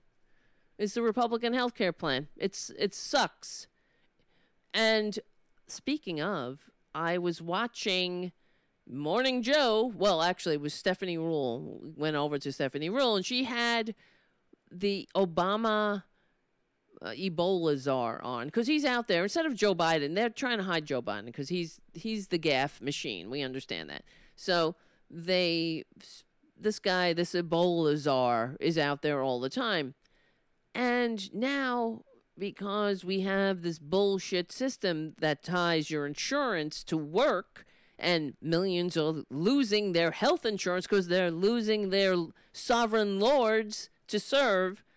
Stephanie Rule asked him, what is your solution? Well, we think that Trump is wrong for not opening the exchanges. This is why. Okay, I'm so over it. I'm over these DLC Democrats. His answer to the fact that millions more Americans are losing health insurance is open the exchanges. So why? So you cannot afford health insurance? And even if you could afford it, you can't afford to use it? Because you have a deductible that's way out of reach? Are you kidding me? Yes. They are. They have to be kidding me. And that's what he said. That was his solution. Well, of course, Joe Biden wants to open the exchanges, but he won't be able to do that until he's president, he says. And in the meantime, oh, well, I guess we can all look at Nancy Pelosi's stocked refrigerator. I don't understand.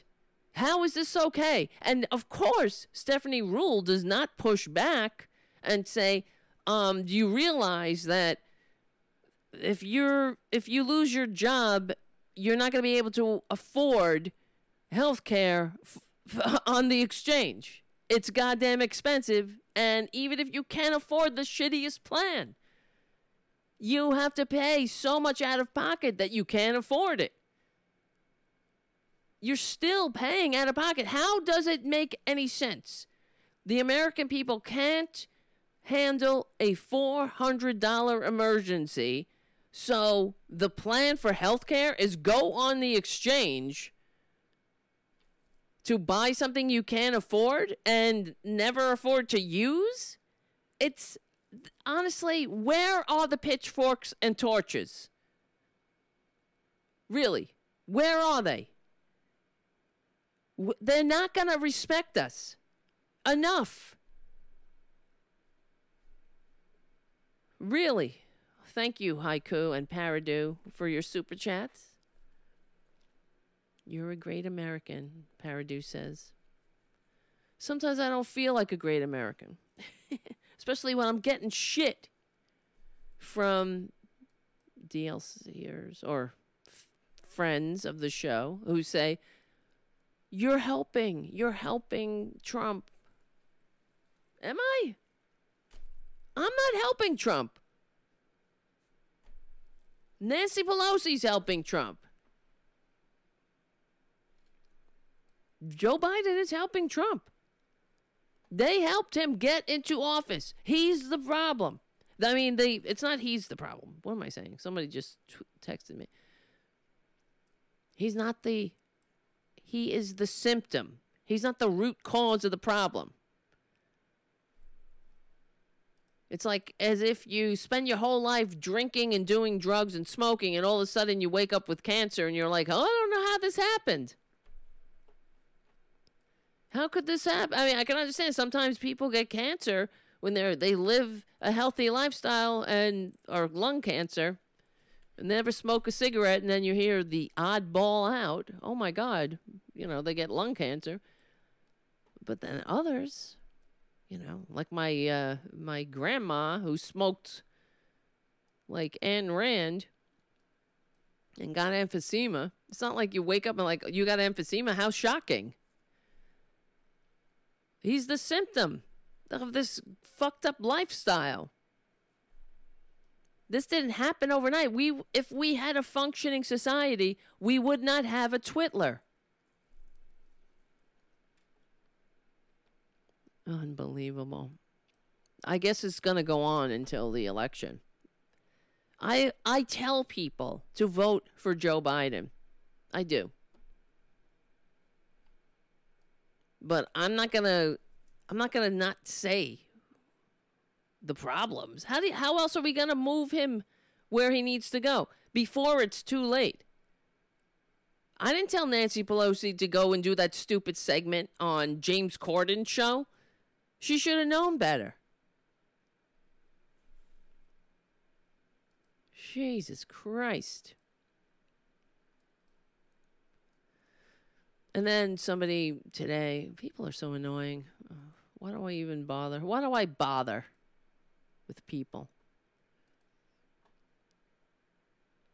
God damn it.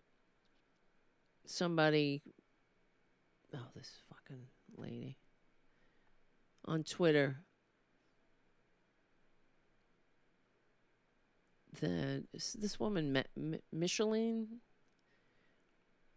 tweeted that Joe Biden raised $46 million in March. His campaign announced on Monday, noting his best fundraising month of the campaign, besting President Donald Trump as he took control of the Democratic primary. Good. I said, that's great to hear. But big money isn't a limited well, so too bad Joe Biden doesn't think he needs a motivated base. So, of course, she got snarky. Most of Biden's money was raised online, so it seems his base is plenty motivated. Okay. I haven't seen it. Maybe I'm living, maybe I'm out of touch. I don't see a motivated base. And then I said, would love to see the motivation. Send the link. It's here on my Twitter feed, and I'm not scrolling that for you. She writes, so motivated, this base. See how motivated they are? They're so motivated, they won't even fucking scroll. Wait. This is too much for them to go like this. Wee. See? Oh, ow. My finger. Ow. Oops. That's the American people for you. Oh. Wow. Oh, I'm exhausted. That's the American people. I'm not scrolling that for you. Fuck you, then. So, here's another. Biden's campaign said that 70% of his money came through online contributions. The average donation was $40, which, that's fine. Whatever. That means that the average means that you can get a small donation of a penny, and that will stretch out your average. Sort of like when Pete Buttigieg had the contest for the lowest donation, because he didn't like the way it looked, that he was taking all this money from billionaires, and we all knew about it. But it's not that. I'm glad. Good. He raised money. Good. I hope it's from individual donations. I'm not going to give him money. I'm going to support progressive causes. Let him go to his billionaire friends. I don't know. I can't. I'll give money for Medicare for All. Give it to organizations fighting for that kind of stuff to push him where he needs to go. But this woman who tweeted at me, I'm not scrolling for you. I felt like, fuck you. Yeah, I guess I could have Googled But when you're making assertions or assertions on the internet, send the goddamn link. I'd like to show your work. You know what I mean? But I'm not scrolling for you because I wouldn't. That's too much work for the motivated base. If I was trying to back something up that Bernie said, you wouldn't have to ask me twice. I'm not scrolling for you. That's too much energy. And, you know, this is America, and we wouldn't fucking pull a fucking hair for each other. It would be too much, too much pain. Oh. For the motivated base. So motivated. Look, I can't. I'm so motivated. Fucking, oh, God help us. So, if that's the case, he raised all this money, good, in spite of himself. Let's hope. Let's hope he doesn't fizzle out. Let's hope he doesn't sundown. Or talk about kids jumping on his lap. Let's hope that Twitler is such is so abhorrent to the American people that they get the hell out and they vote. That they're done. That they're sick of being the narcissistic supply for a dictator envying con man. But let's hope. Anyway. Oh, I can't handle it. I get it from all sides. Thank you. Els 214. Tara, thanks for keeping me sane. Oh my God. I'm not sane. Am I keeping you sane? I'm glad. Maybe it'll boomerang on back. Because I walk around with a perpetual knot in my stomach about this shit.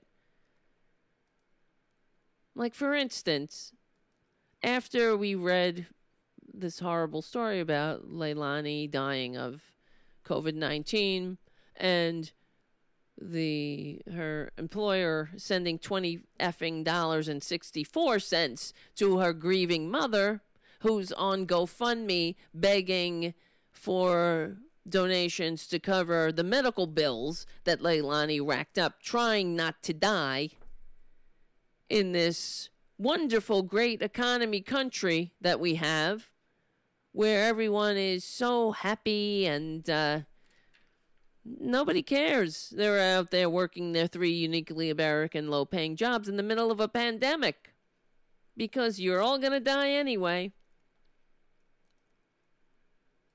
I don't know if you saw David Geffen, who he deleted an Instagram. You know, this is because they're out of touch. He posted a picture of himself on his $590 million super yacht, self-quarantining himself. Right, well, that's repetitive, but why? It's not enough just to say, you're disgusting, out of touch plutocrat. How much more are we going to take it? It's not that he has this much. Fine, we can have rich people. But there is no reason that the income disparity should be this wide.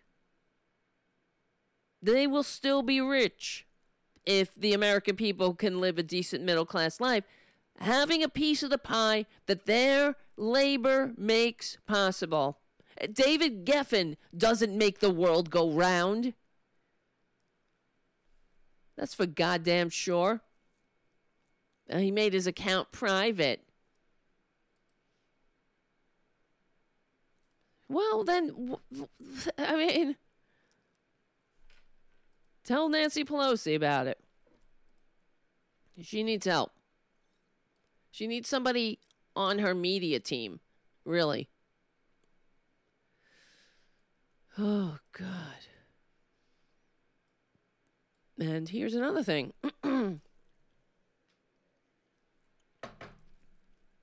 The Democrats cave. Senate interim funding bill for coronavirus relief spurns progressive policies. What else is new?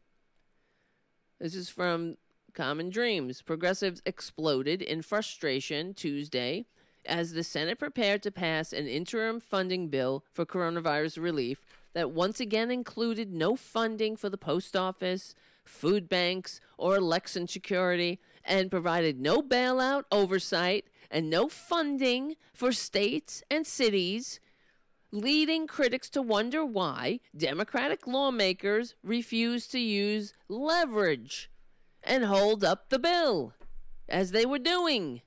Why did they cave again? What the fuck? This isn't good, tweeted the nation's national affair correspondent Jeet Heer. It's imperative to get money out the door fast, but these are one-sided agreements. So, things not expected. So, Jeffrey Stein tweeted, things not expected in the bill likely to be voted on by the Senate are hazard pay. This is not in the bill. For the frontline workers, money for states and cities, election security, oversight, food stamps, rent freeze, and stimulus checks. More stimulus checks for the American people. You know, the people who are now saying, I got to get back to work, otherwise I'm going to lose my house. Or I don't have a roof over my head, or I can't eat in the great economy.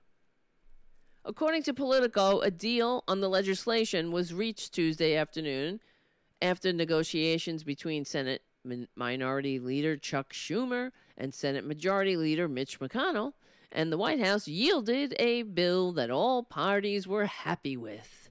And so-called President Donald Trump has indicated he will sign the legislation and he will take a victory lap in front of the press that they will lap up like the dogs that they are, and he will lie and lie and lie and lie and lie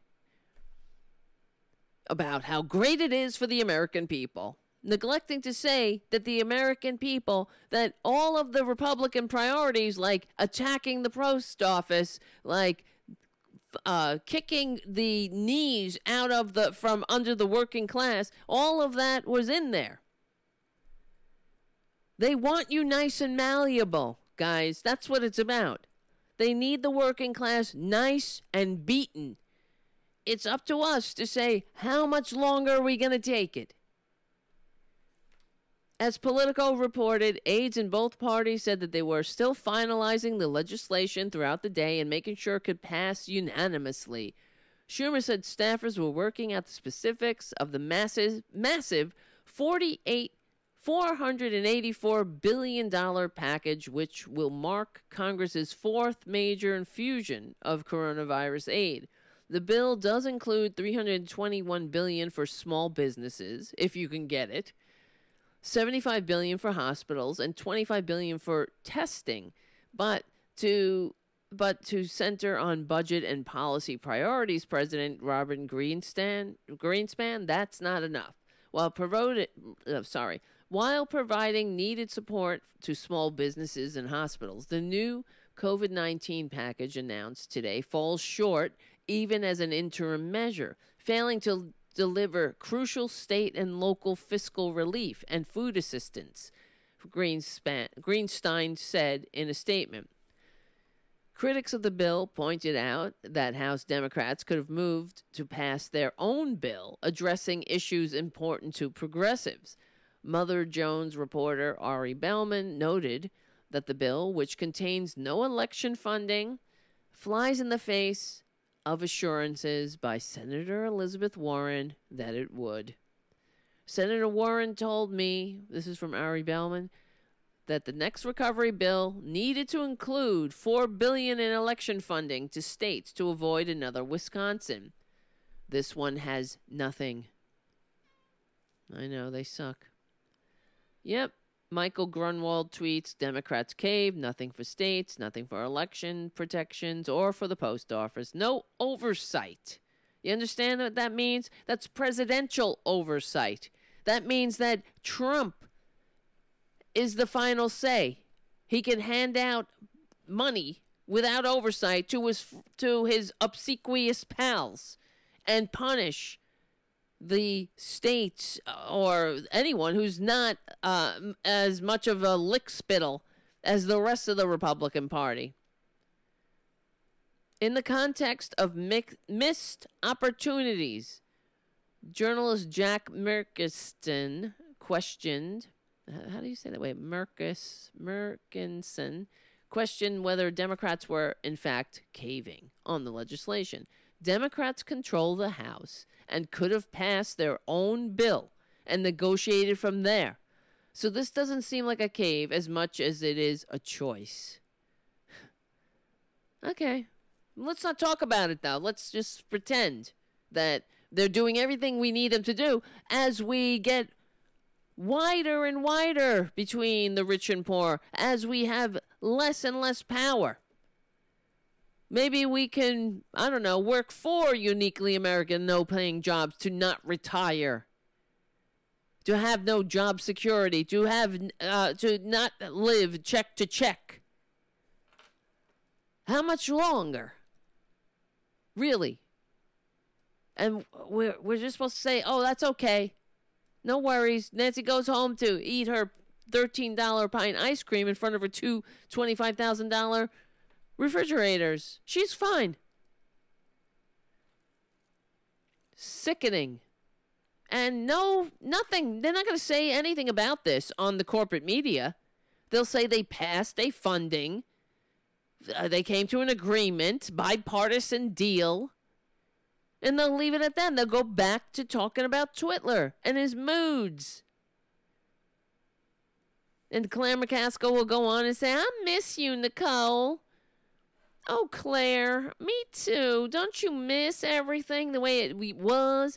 We can't wait to get back to normal. You know, like when we had it all and they had nothing. Well, that's just the way it is. It's still that way. Well, that's the way God, Jesus wants it, clearly.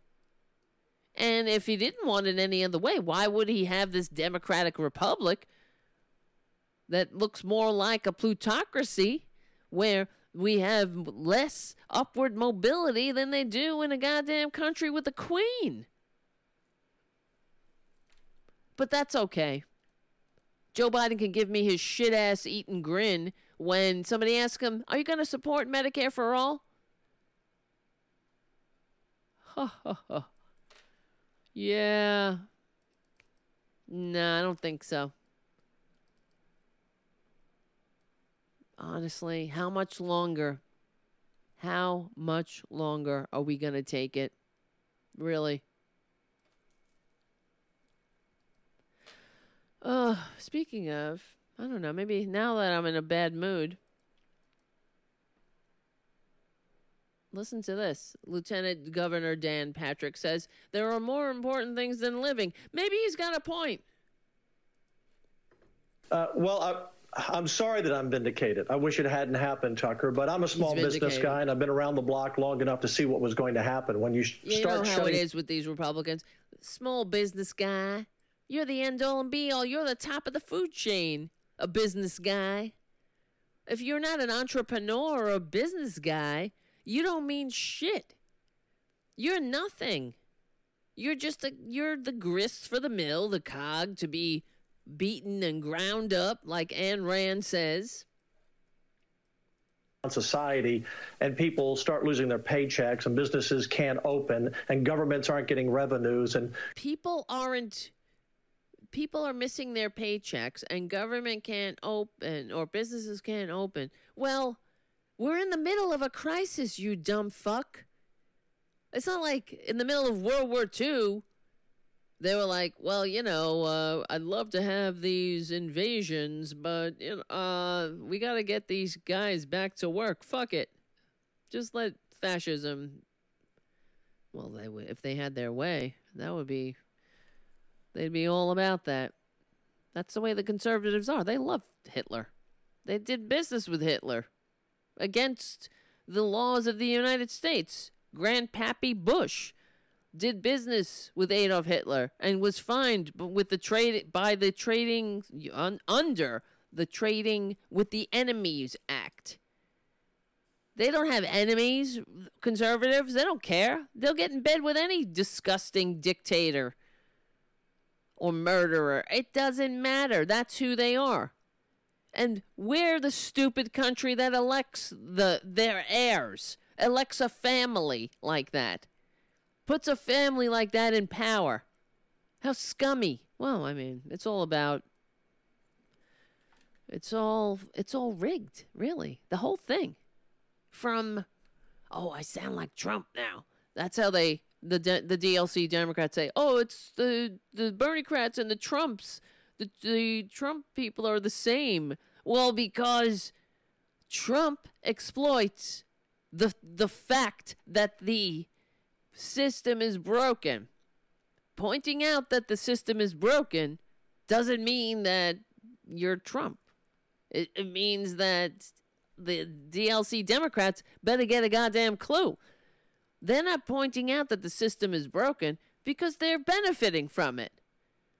They like getting their subsidies and their speaking engagements and their MSNBC soapboxes. The system. If the system's not broken, why?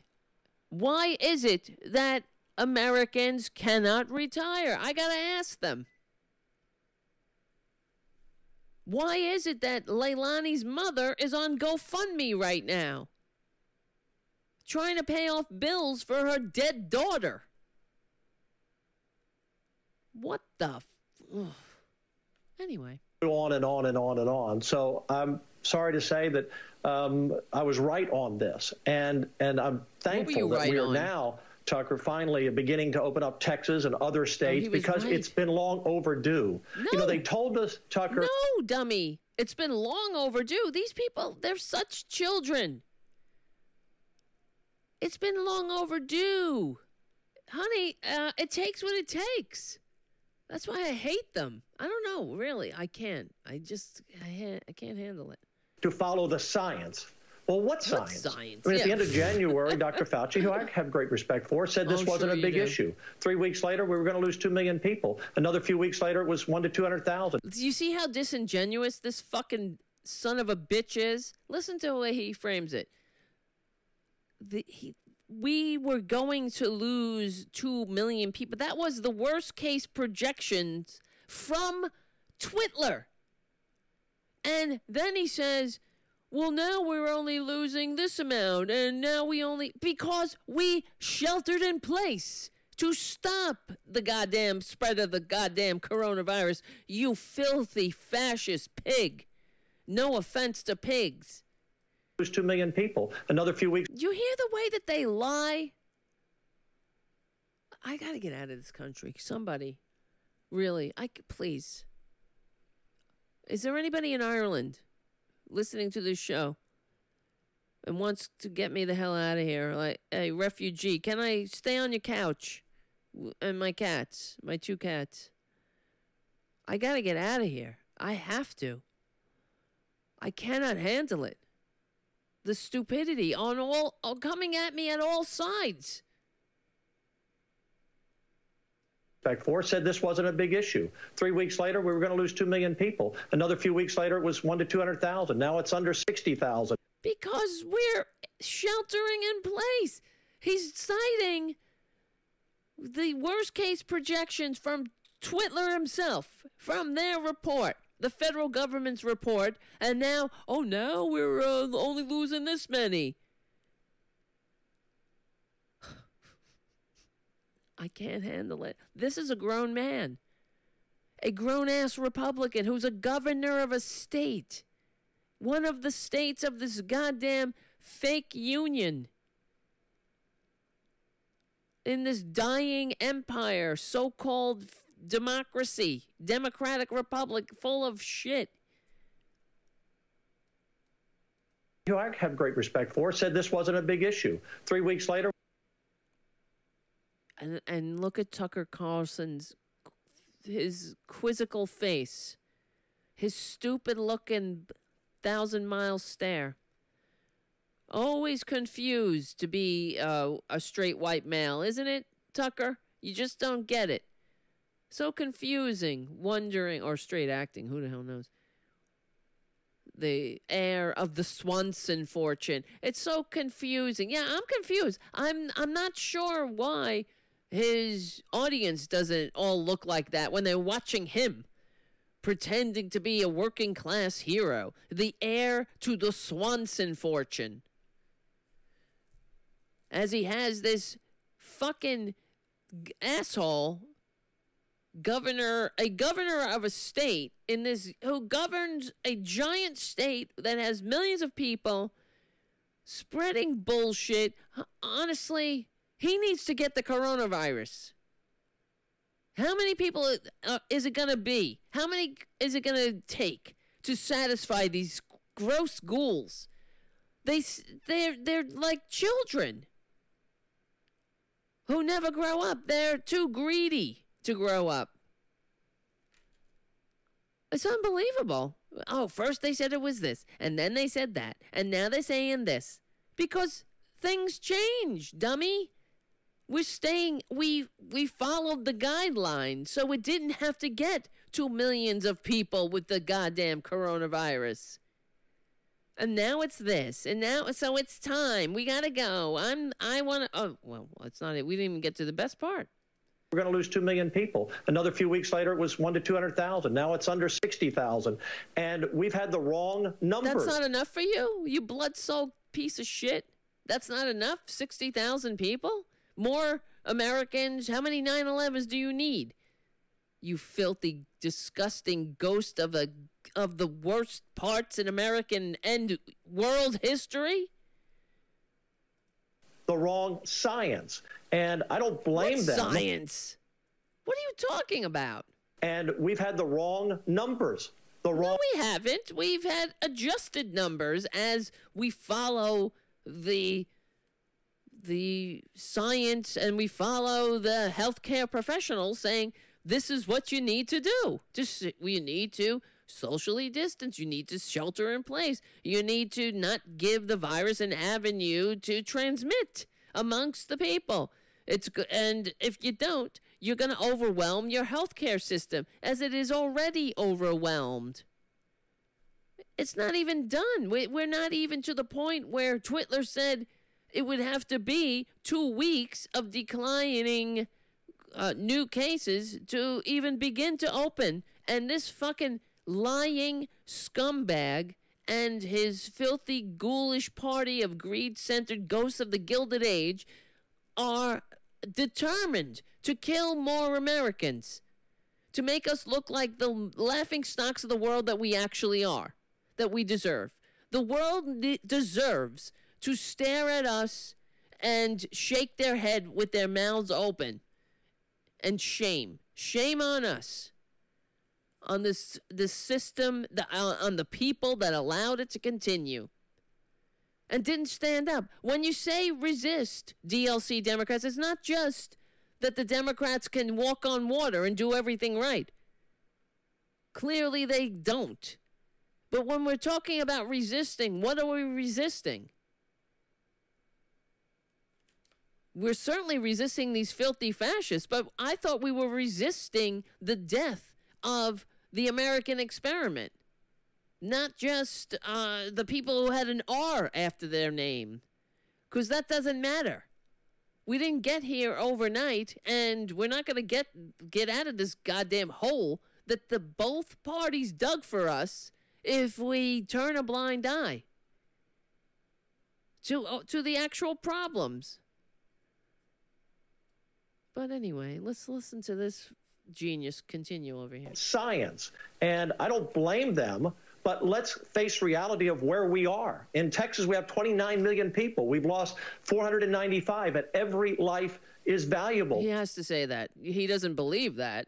Every life is valuable? No, it's not. This is the same one that says, fuck them, let them die.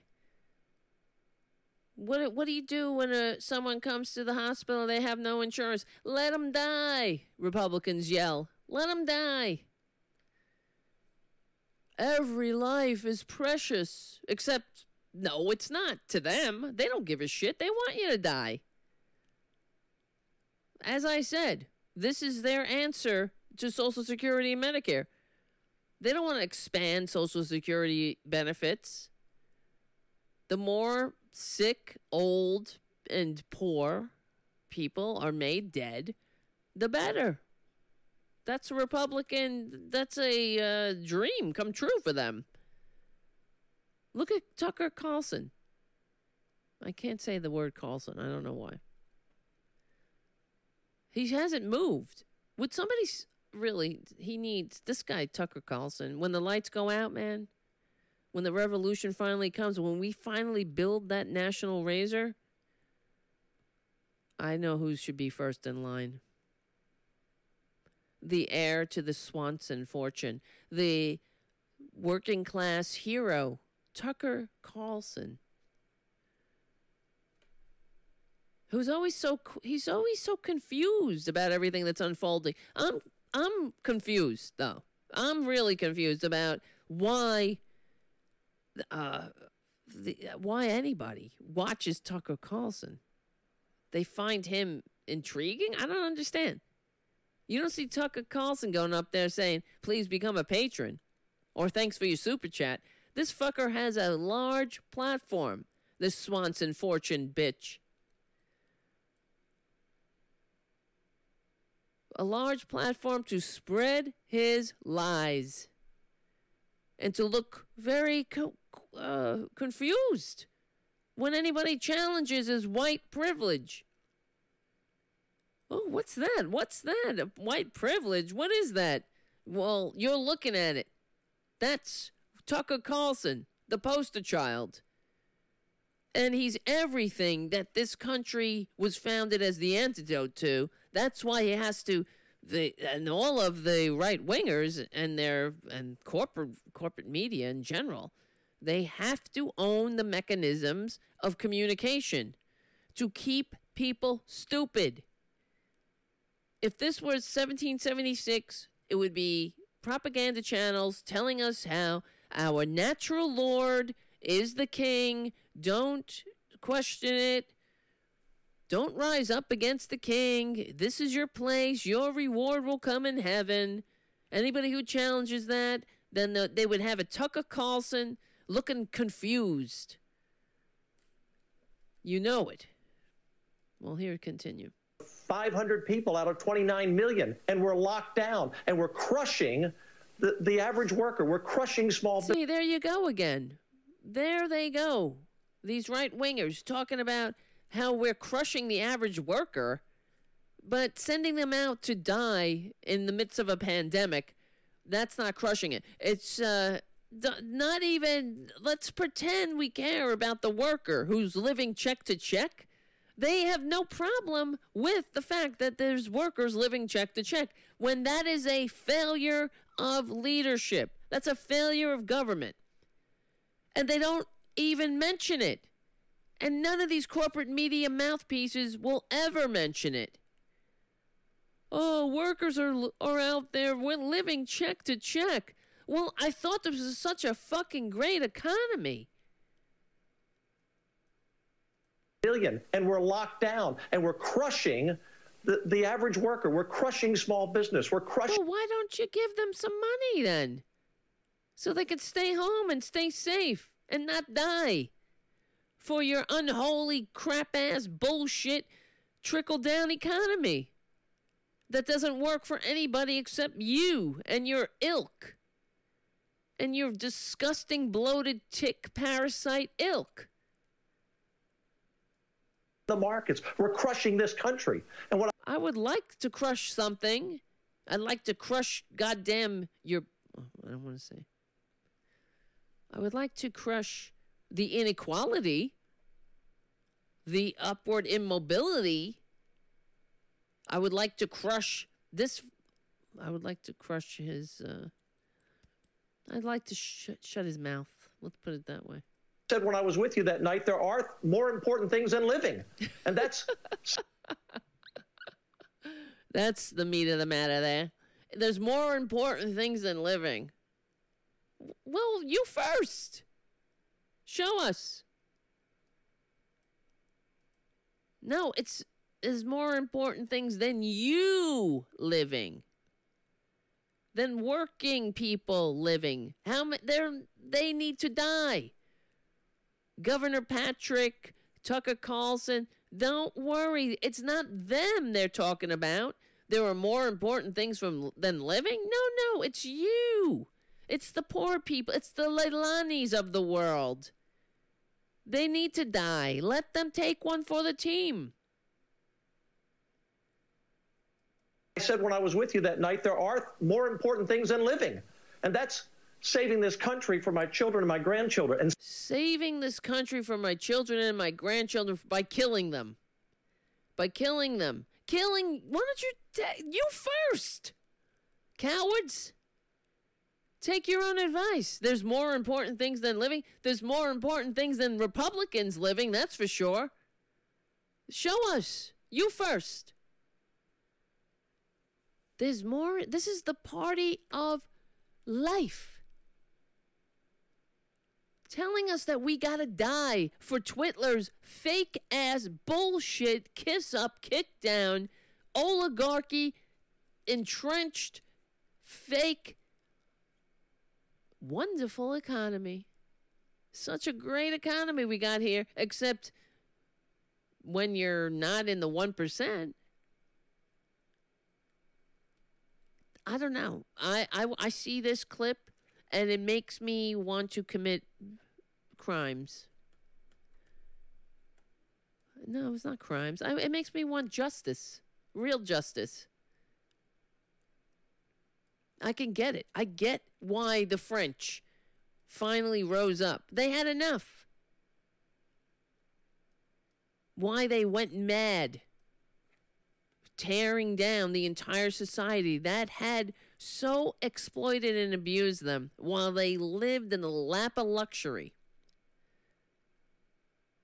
That's what we got here. I don't know what it's going to take, though. The bread and circuses are working for the American people. Some people got theirs, and they on the corporate media, they're on there telling us, oh, we're all in this together. Except we're not. And they couldn't even care while they were talking about Twitler's mood. Fucking ridiculous. In this country, for all of us. And I don't want to die. Nobody wants to die. But man, we gotta take some risks and get back in the game and get this country back up and running. Wow. Sickening. These are the Republicans. The sick ass, they're so disgusting.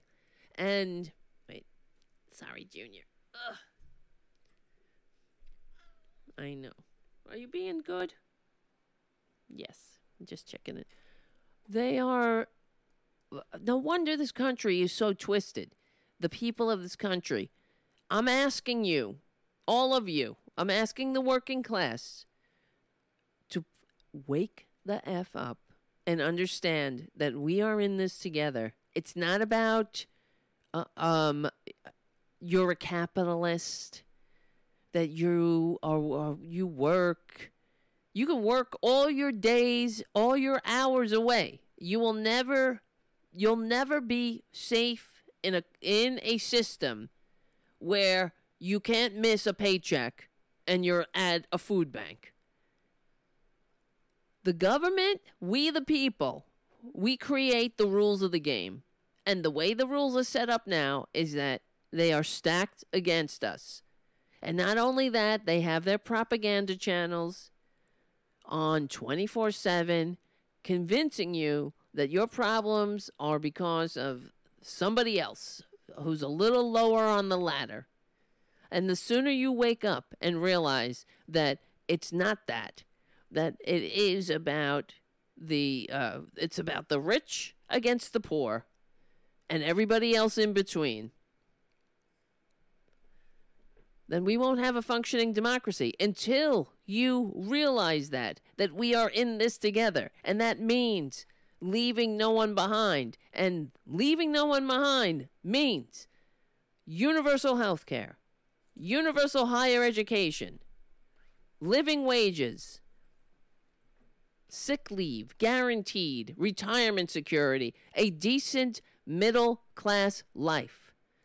It doesn't mean that the rich can ride away with the bank and we're going to give them a lift on our backs.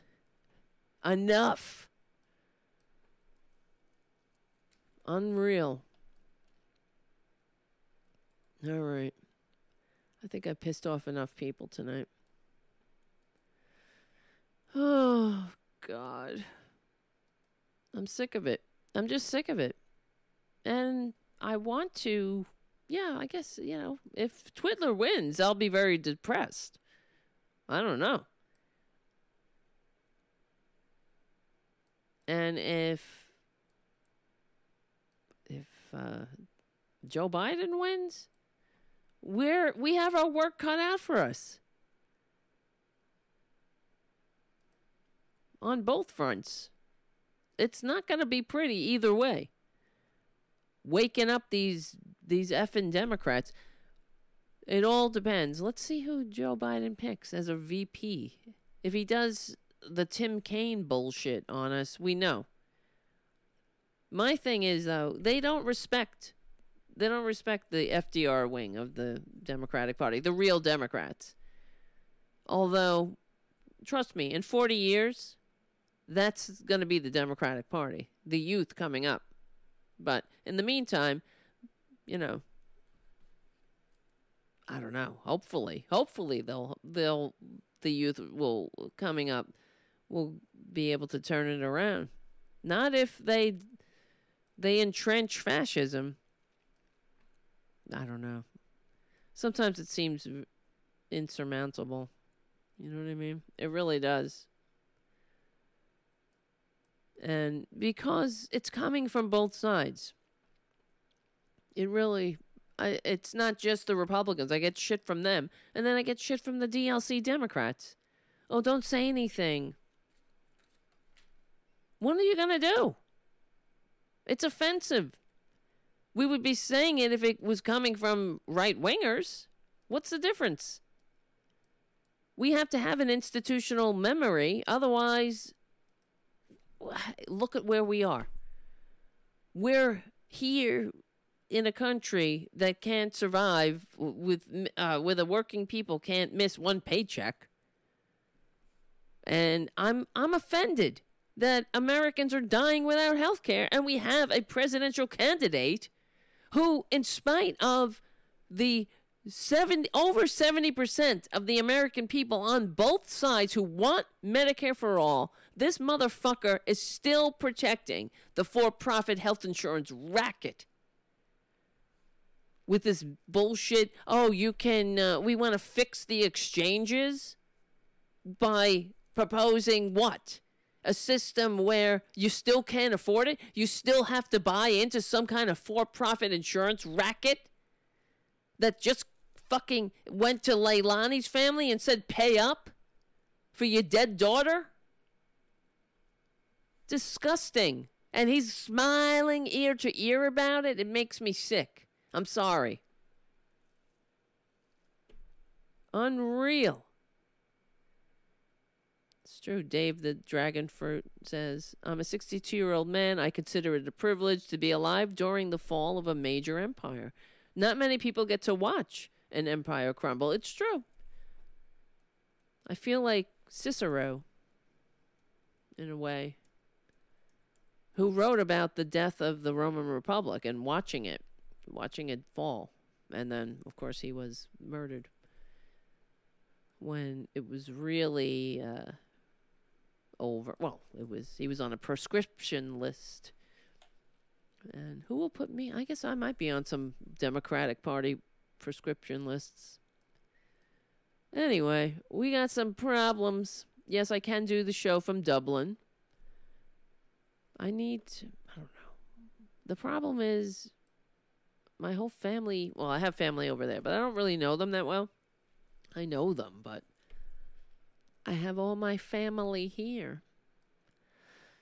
And I guess if I met someone and fell in love, if that ever happens again, maybe I would do it. because whatever. Or, yeah, I mean, I can get I keep saying I have to do it. I have to do it. Get my Irish citizenship. And just get the F out. But then, would I really want to do the show? Or would I just want to sit on a cliff? I think I would be less pissed off, probably. I might be happy. I'd be walking around on the nice green rolling hills, just happy and looking across the sea going, what the fuck is wrong with you people? And I really could kick both my grandparents in the ass for saying, hey, let's go to New York. Let's go to America. Well, they didn't say it like that, but I have this accent now. I could have had a cooler accent instead of this. And I could have had health care instead of Obamacare or whatever. Not even. Yes, I appreciate the fact that thanks to Obamacare, the disgusting for-profit health insurance racket cannot deny people care. Yet, they're working on it. That's how gross they are.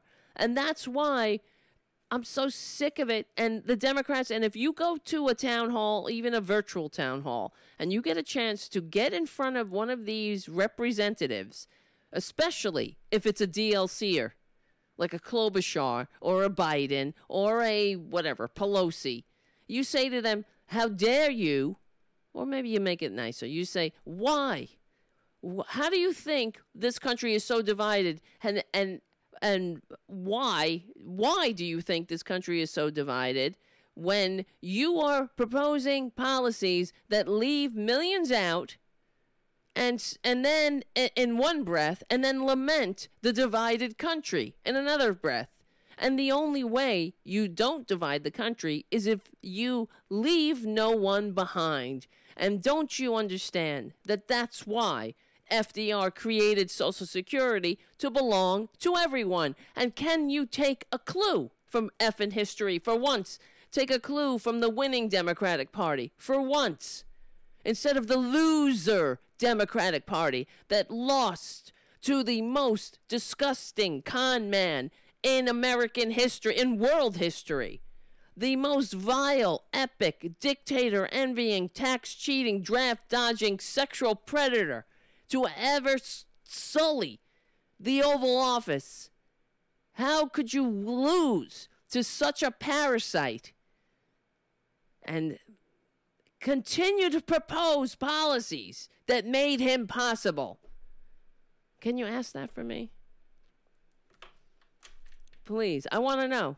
That's what we need to do. Get in front of these DLC Democrats. And if you don't have a representative who is a progressive, you fight to get a progressive representative in there. I'm happy I have AOC. She's my representative. Good for her. And we know she's effective because they're coming for her. That's how you know. And that's why whenever I get an email from a right-winger who calls me the C word or whatever, I say, good. That means I'm doing it correctly. You know what I mean? Yes, I know. I could be over in Ireland laughing at you. Everyone is telling me to go to Ireland on the chat. You're making me sad. Get it, get dual. Yeah, I want to get dual citizenship. I can. I will. I have my grandparents, but I have to get their death certificates. I got their birth certificates. I told you, I sent off to Ireland to get, online. I did it online. To get birth certificates from people who were born in like 1916. And 2 weeks later, 2 weeks, I get my grandparents' birth certificates in the mail. 2 effing weeks. Okay? I was like, holy shit. That's a freaking effective bureaucracy they got there. And I had to get my father's birth certificate. It took months. Months. I'm not kidding. I had to write. He was born in Newark. No, he was, yeah. And then I had to write to the Newark. They didn't even have an online form. I had to write them a letter. Ridiculous. Yes, 2 weeks. I was impressed. I was like, I'm getting the fuck out of here. And then I said to my friend who's from Ireland, who's living here now, because he's marrying an American. He's like, this place sucks.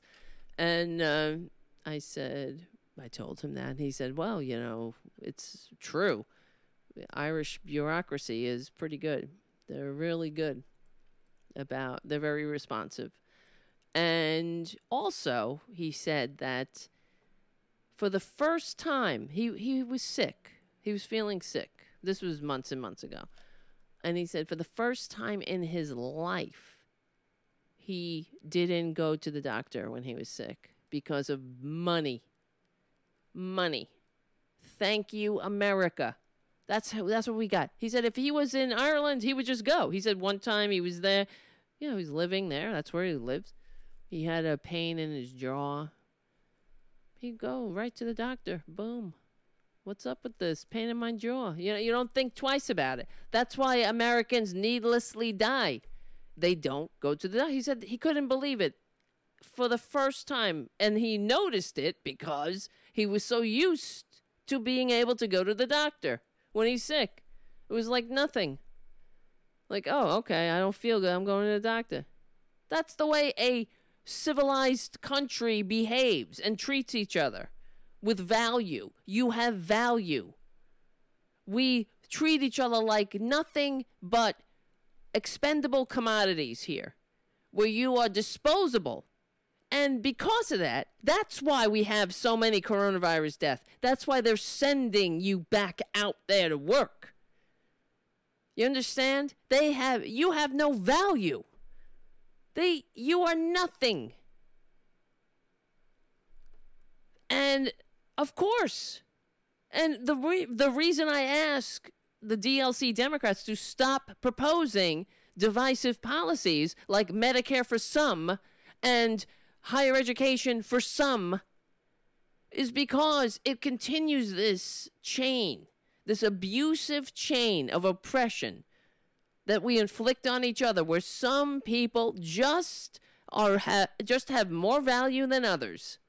And the only way we can move forward is by leaving no one behind and showing. Don't just tell me, show me. I have value. Okay, then treat us like we have value. Is our life valuable? Don't just say it. Every life is valuable. Oh, we mourn every death, every loss. Fuck you. You mourn. My ass mourns. Bullshit. You mourn when you don't get your big boop-coo bucks on our backs. You didn't mourn Leilani's death. You're like, oh, here's your $20, bitch. Pay up. I'm sick of it. All right. Where's my people? All right, I'm gonna go. I gotta get out of here. This is bullshit. It's almost 11 o'clock. Let me see who's on the chat. I scared others away. Ed the First, he was here. I don't know if he's still here. He's probably gone. He probably slammed the door on his way out. Hello, Terry. Thank you. And Greg and Paradu and Haiku and Jim and Els and Darth and Terry and Shannon and Dave the Dragon Fruit, Terry Taylor.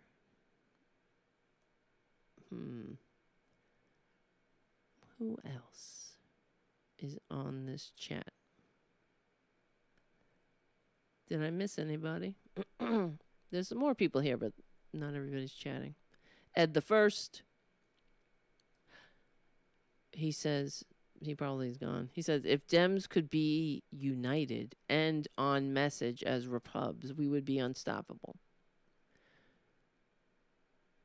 Eric. Well, what's the message? Healthcare for some. We don't have a message. Higher education for some. Subsidies for some. I don't know. Get a message. Unstoppable. We keep giving them power. Unstoppable? Democrats need to fight. Anyway, I don't want to get into it. Because it's almost time. I got to get unconscious. I got to get unconscious. Unconsciousness is nice. I get to fly. I can swim, I can fly, I can go to I can go to the mountains, I can go to the deserts. Yes. Tara Jr. is pushing the microphone away from me. So, all right, guys, I want to thank you. Thank you for your super chats. That will actually keep the show going. Please become a patron if you can at patreon.com/Tara Devlin. And Jim. Did I say everybody's name? Who's on there? And yes, here's Tara Jr. Listen to how good he is. Let's see if we can purr. Can you hear that? He's just a purr machine.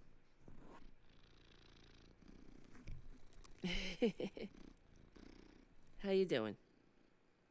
Good? All right. Here's a baby. He's only a baby boy. All right, guys. We will be back soon. Not tomorrow, but I want to thank you all for hanging out. Thank you for your super chats and for, hanging in. I can't help it. I'm trying. All right, get down. Oh my God. Onis, how do you pronounce that? See, oh boy. Thank you for your super chat. How do you pronounce your name? I'm sorry. Let me see. Onsent Gilzi. That's a cool name. Very nice. Good show for a very cool name. Gilzine. Onsent Gilzine. Wow. That's a very unique and awesome name. I'd like to know the history of that name. It says a lot about someone and your parents and your history. Thank you very much for your generous super chat. Right under the bell. I hope you can keep coming back and enjoy the show. Hang out with us. Hang out with our growing community. The show is getting more views and it's getting more people coming around and listening. And I can tell because I'm getting good feedback.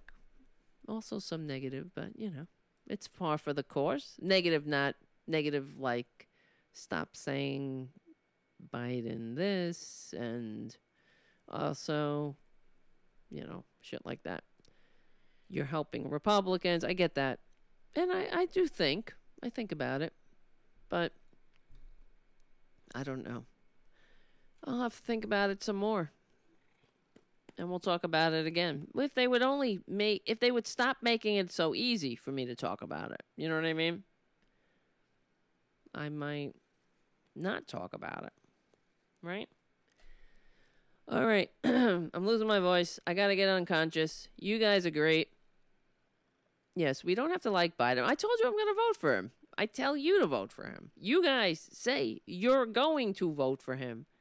But he needs to stop with his bullshit.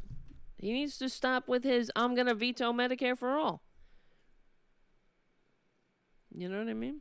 And he needs to actually be the progressive he claims he's going to be. The most progressive candidate in American history. This is what he said. Well, what the hell does that mean? When you're saying you're going to veto Medicare for all, when it's over 70% of the American people are saying they want Medicare for all. And the thing that makes me really wary, or not wary, or it concerns me, watch. You saw that ad that we played with Nancy Pelosi, these filthy Republicans pretending to care about working people who are living check to check. They don't give a shit. They made those people, or they helped make them, and they will continue to make them. They want to make more of them. But I would not be surprised if Twitler comes out and says he is for universal health care, Medicare for all, or something like it. You bet you watch. He will. That's what he was saying during the campaign, the first campaign. He was saying everybody should get health care. It's going to be great. It's going to be everyone. What did he say? I don't know if he said it was free or it was going to be beautiful. Everyone would be covered. It would be the simplest thing in the world. This is what he was saying. And he ran on a left-wing platform. He went to the left of Hillary. You watch. If he sees his poll numbers and he sees things like Joe Biden did, let's say, get more donations this month, and he's up in the polls, and he will come at him by saying, one of the things he'll say is, not only does he have him on NAFTA, but he'll get him with Medicare for all. He'll say, I am for everyone having health care. You'll see. Not that, it's for real. We know he's full of shit. So, yeah. All right. Unconsciousness, here I come. Yes, guys, you guys are great. Thank you for hanging out. We will meet again. Yes, we will. And that meeting will be probably, I'm going to see you on Thursday. We'll see how it goes. Don't get so used to having Thursdays and Tuesdays. They might switch up now and then. Our goal is to get enough patrons to finally do the show every single day. We have a long way to go. We have to get about 1,000 more patrons. In the meantime, thank you for your super chats. And I'm just saying, we definitely have the Saturday show, but in between, I try to do as many weekday shows as I can. But they're not always on the same night. I've just recently been doing them on Tuesdays and Thursdays because of the shutdown. When things get back to sort of some normalcy, I don't know what those days will be. We'll have to be flexible. So I want to thank you for that. You guys are flexible, and I appreciate it. And thank you. Resist Evolve. Yes, I will be counting sheep. That's right. I will be counting sheep in a gift. In a GIF. GIF? Yes. My eyes are shut. All right. You know the drill. It is true. As I always say, we stick together, we win. And we will win. And that means, it doesn't mean that when I say we stick together, we win. Somebody said to me too. Let me just aside. Go back to we stick together, we win. What does that mean? It doesn't mean that I just say everything that the Democratic Party does is great. No. We stick together. We're sticking together with the American people, leaving no one behind. I don't stick together with people who say, I'm leaving millions of Americans behind, and that's great. This is the best I'm going to do. No, who are choosing their own political fortunes, being funded by greedy, rapacious, disgusting, useless health insurance racket, and that's your priority, to please them and spread their bullshit that keeps this unconscionable racket in place. No. We stick together, we win. That means us, working people, DLC people, you're welcome too. But wake up and understand that we're in this together. It's not, the only way we move forward is not with leaving people behind. So tell your DLC representatives that too. And that's how they'll win. Leaving no one behind is the only American value. That's the only American solution. It's the only patriotic solution. And that's how they have to frame it. And even when you frame it like that, you'll get Republicans too. I guarantee it. That's what Bernie Sanders taught us. Even a socialist can get independent Republicans or right-leaning independents on his to vote for him by leaving no one behind. We're in this together, and we will win if we remember that we are. That's the only way we move forward together. We're on the right side of history. We are on the right side of humanity. My name is Tara Devlin. Thank you so much for all your time and hanging out and letting me talking me off the ledge. And we stick together. We win. I will see you in a couple of days.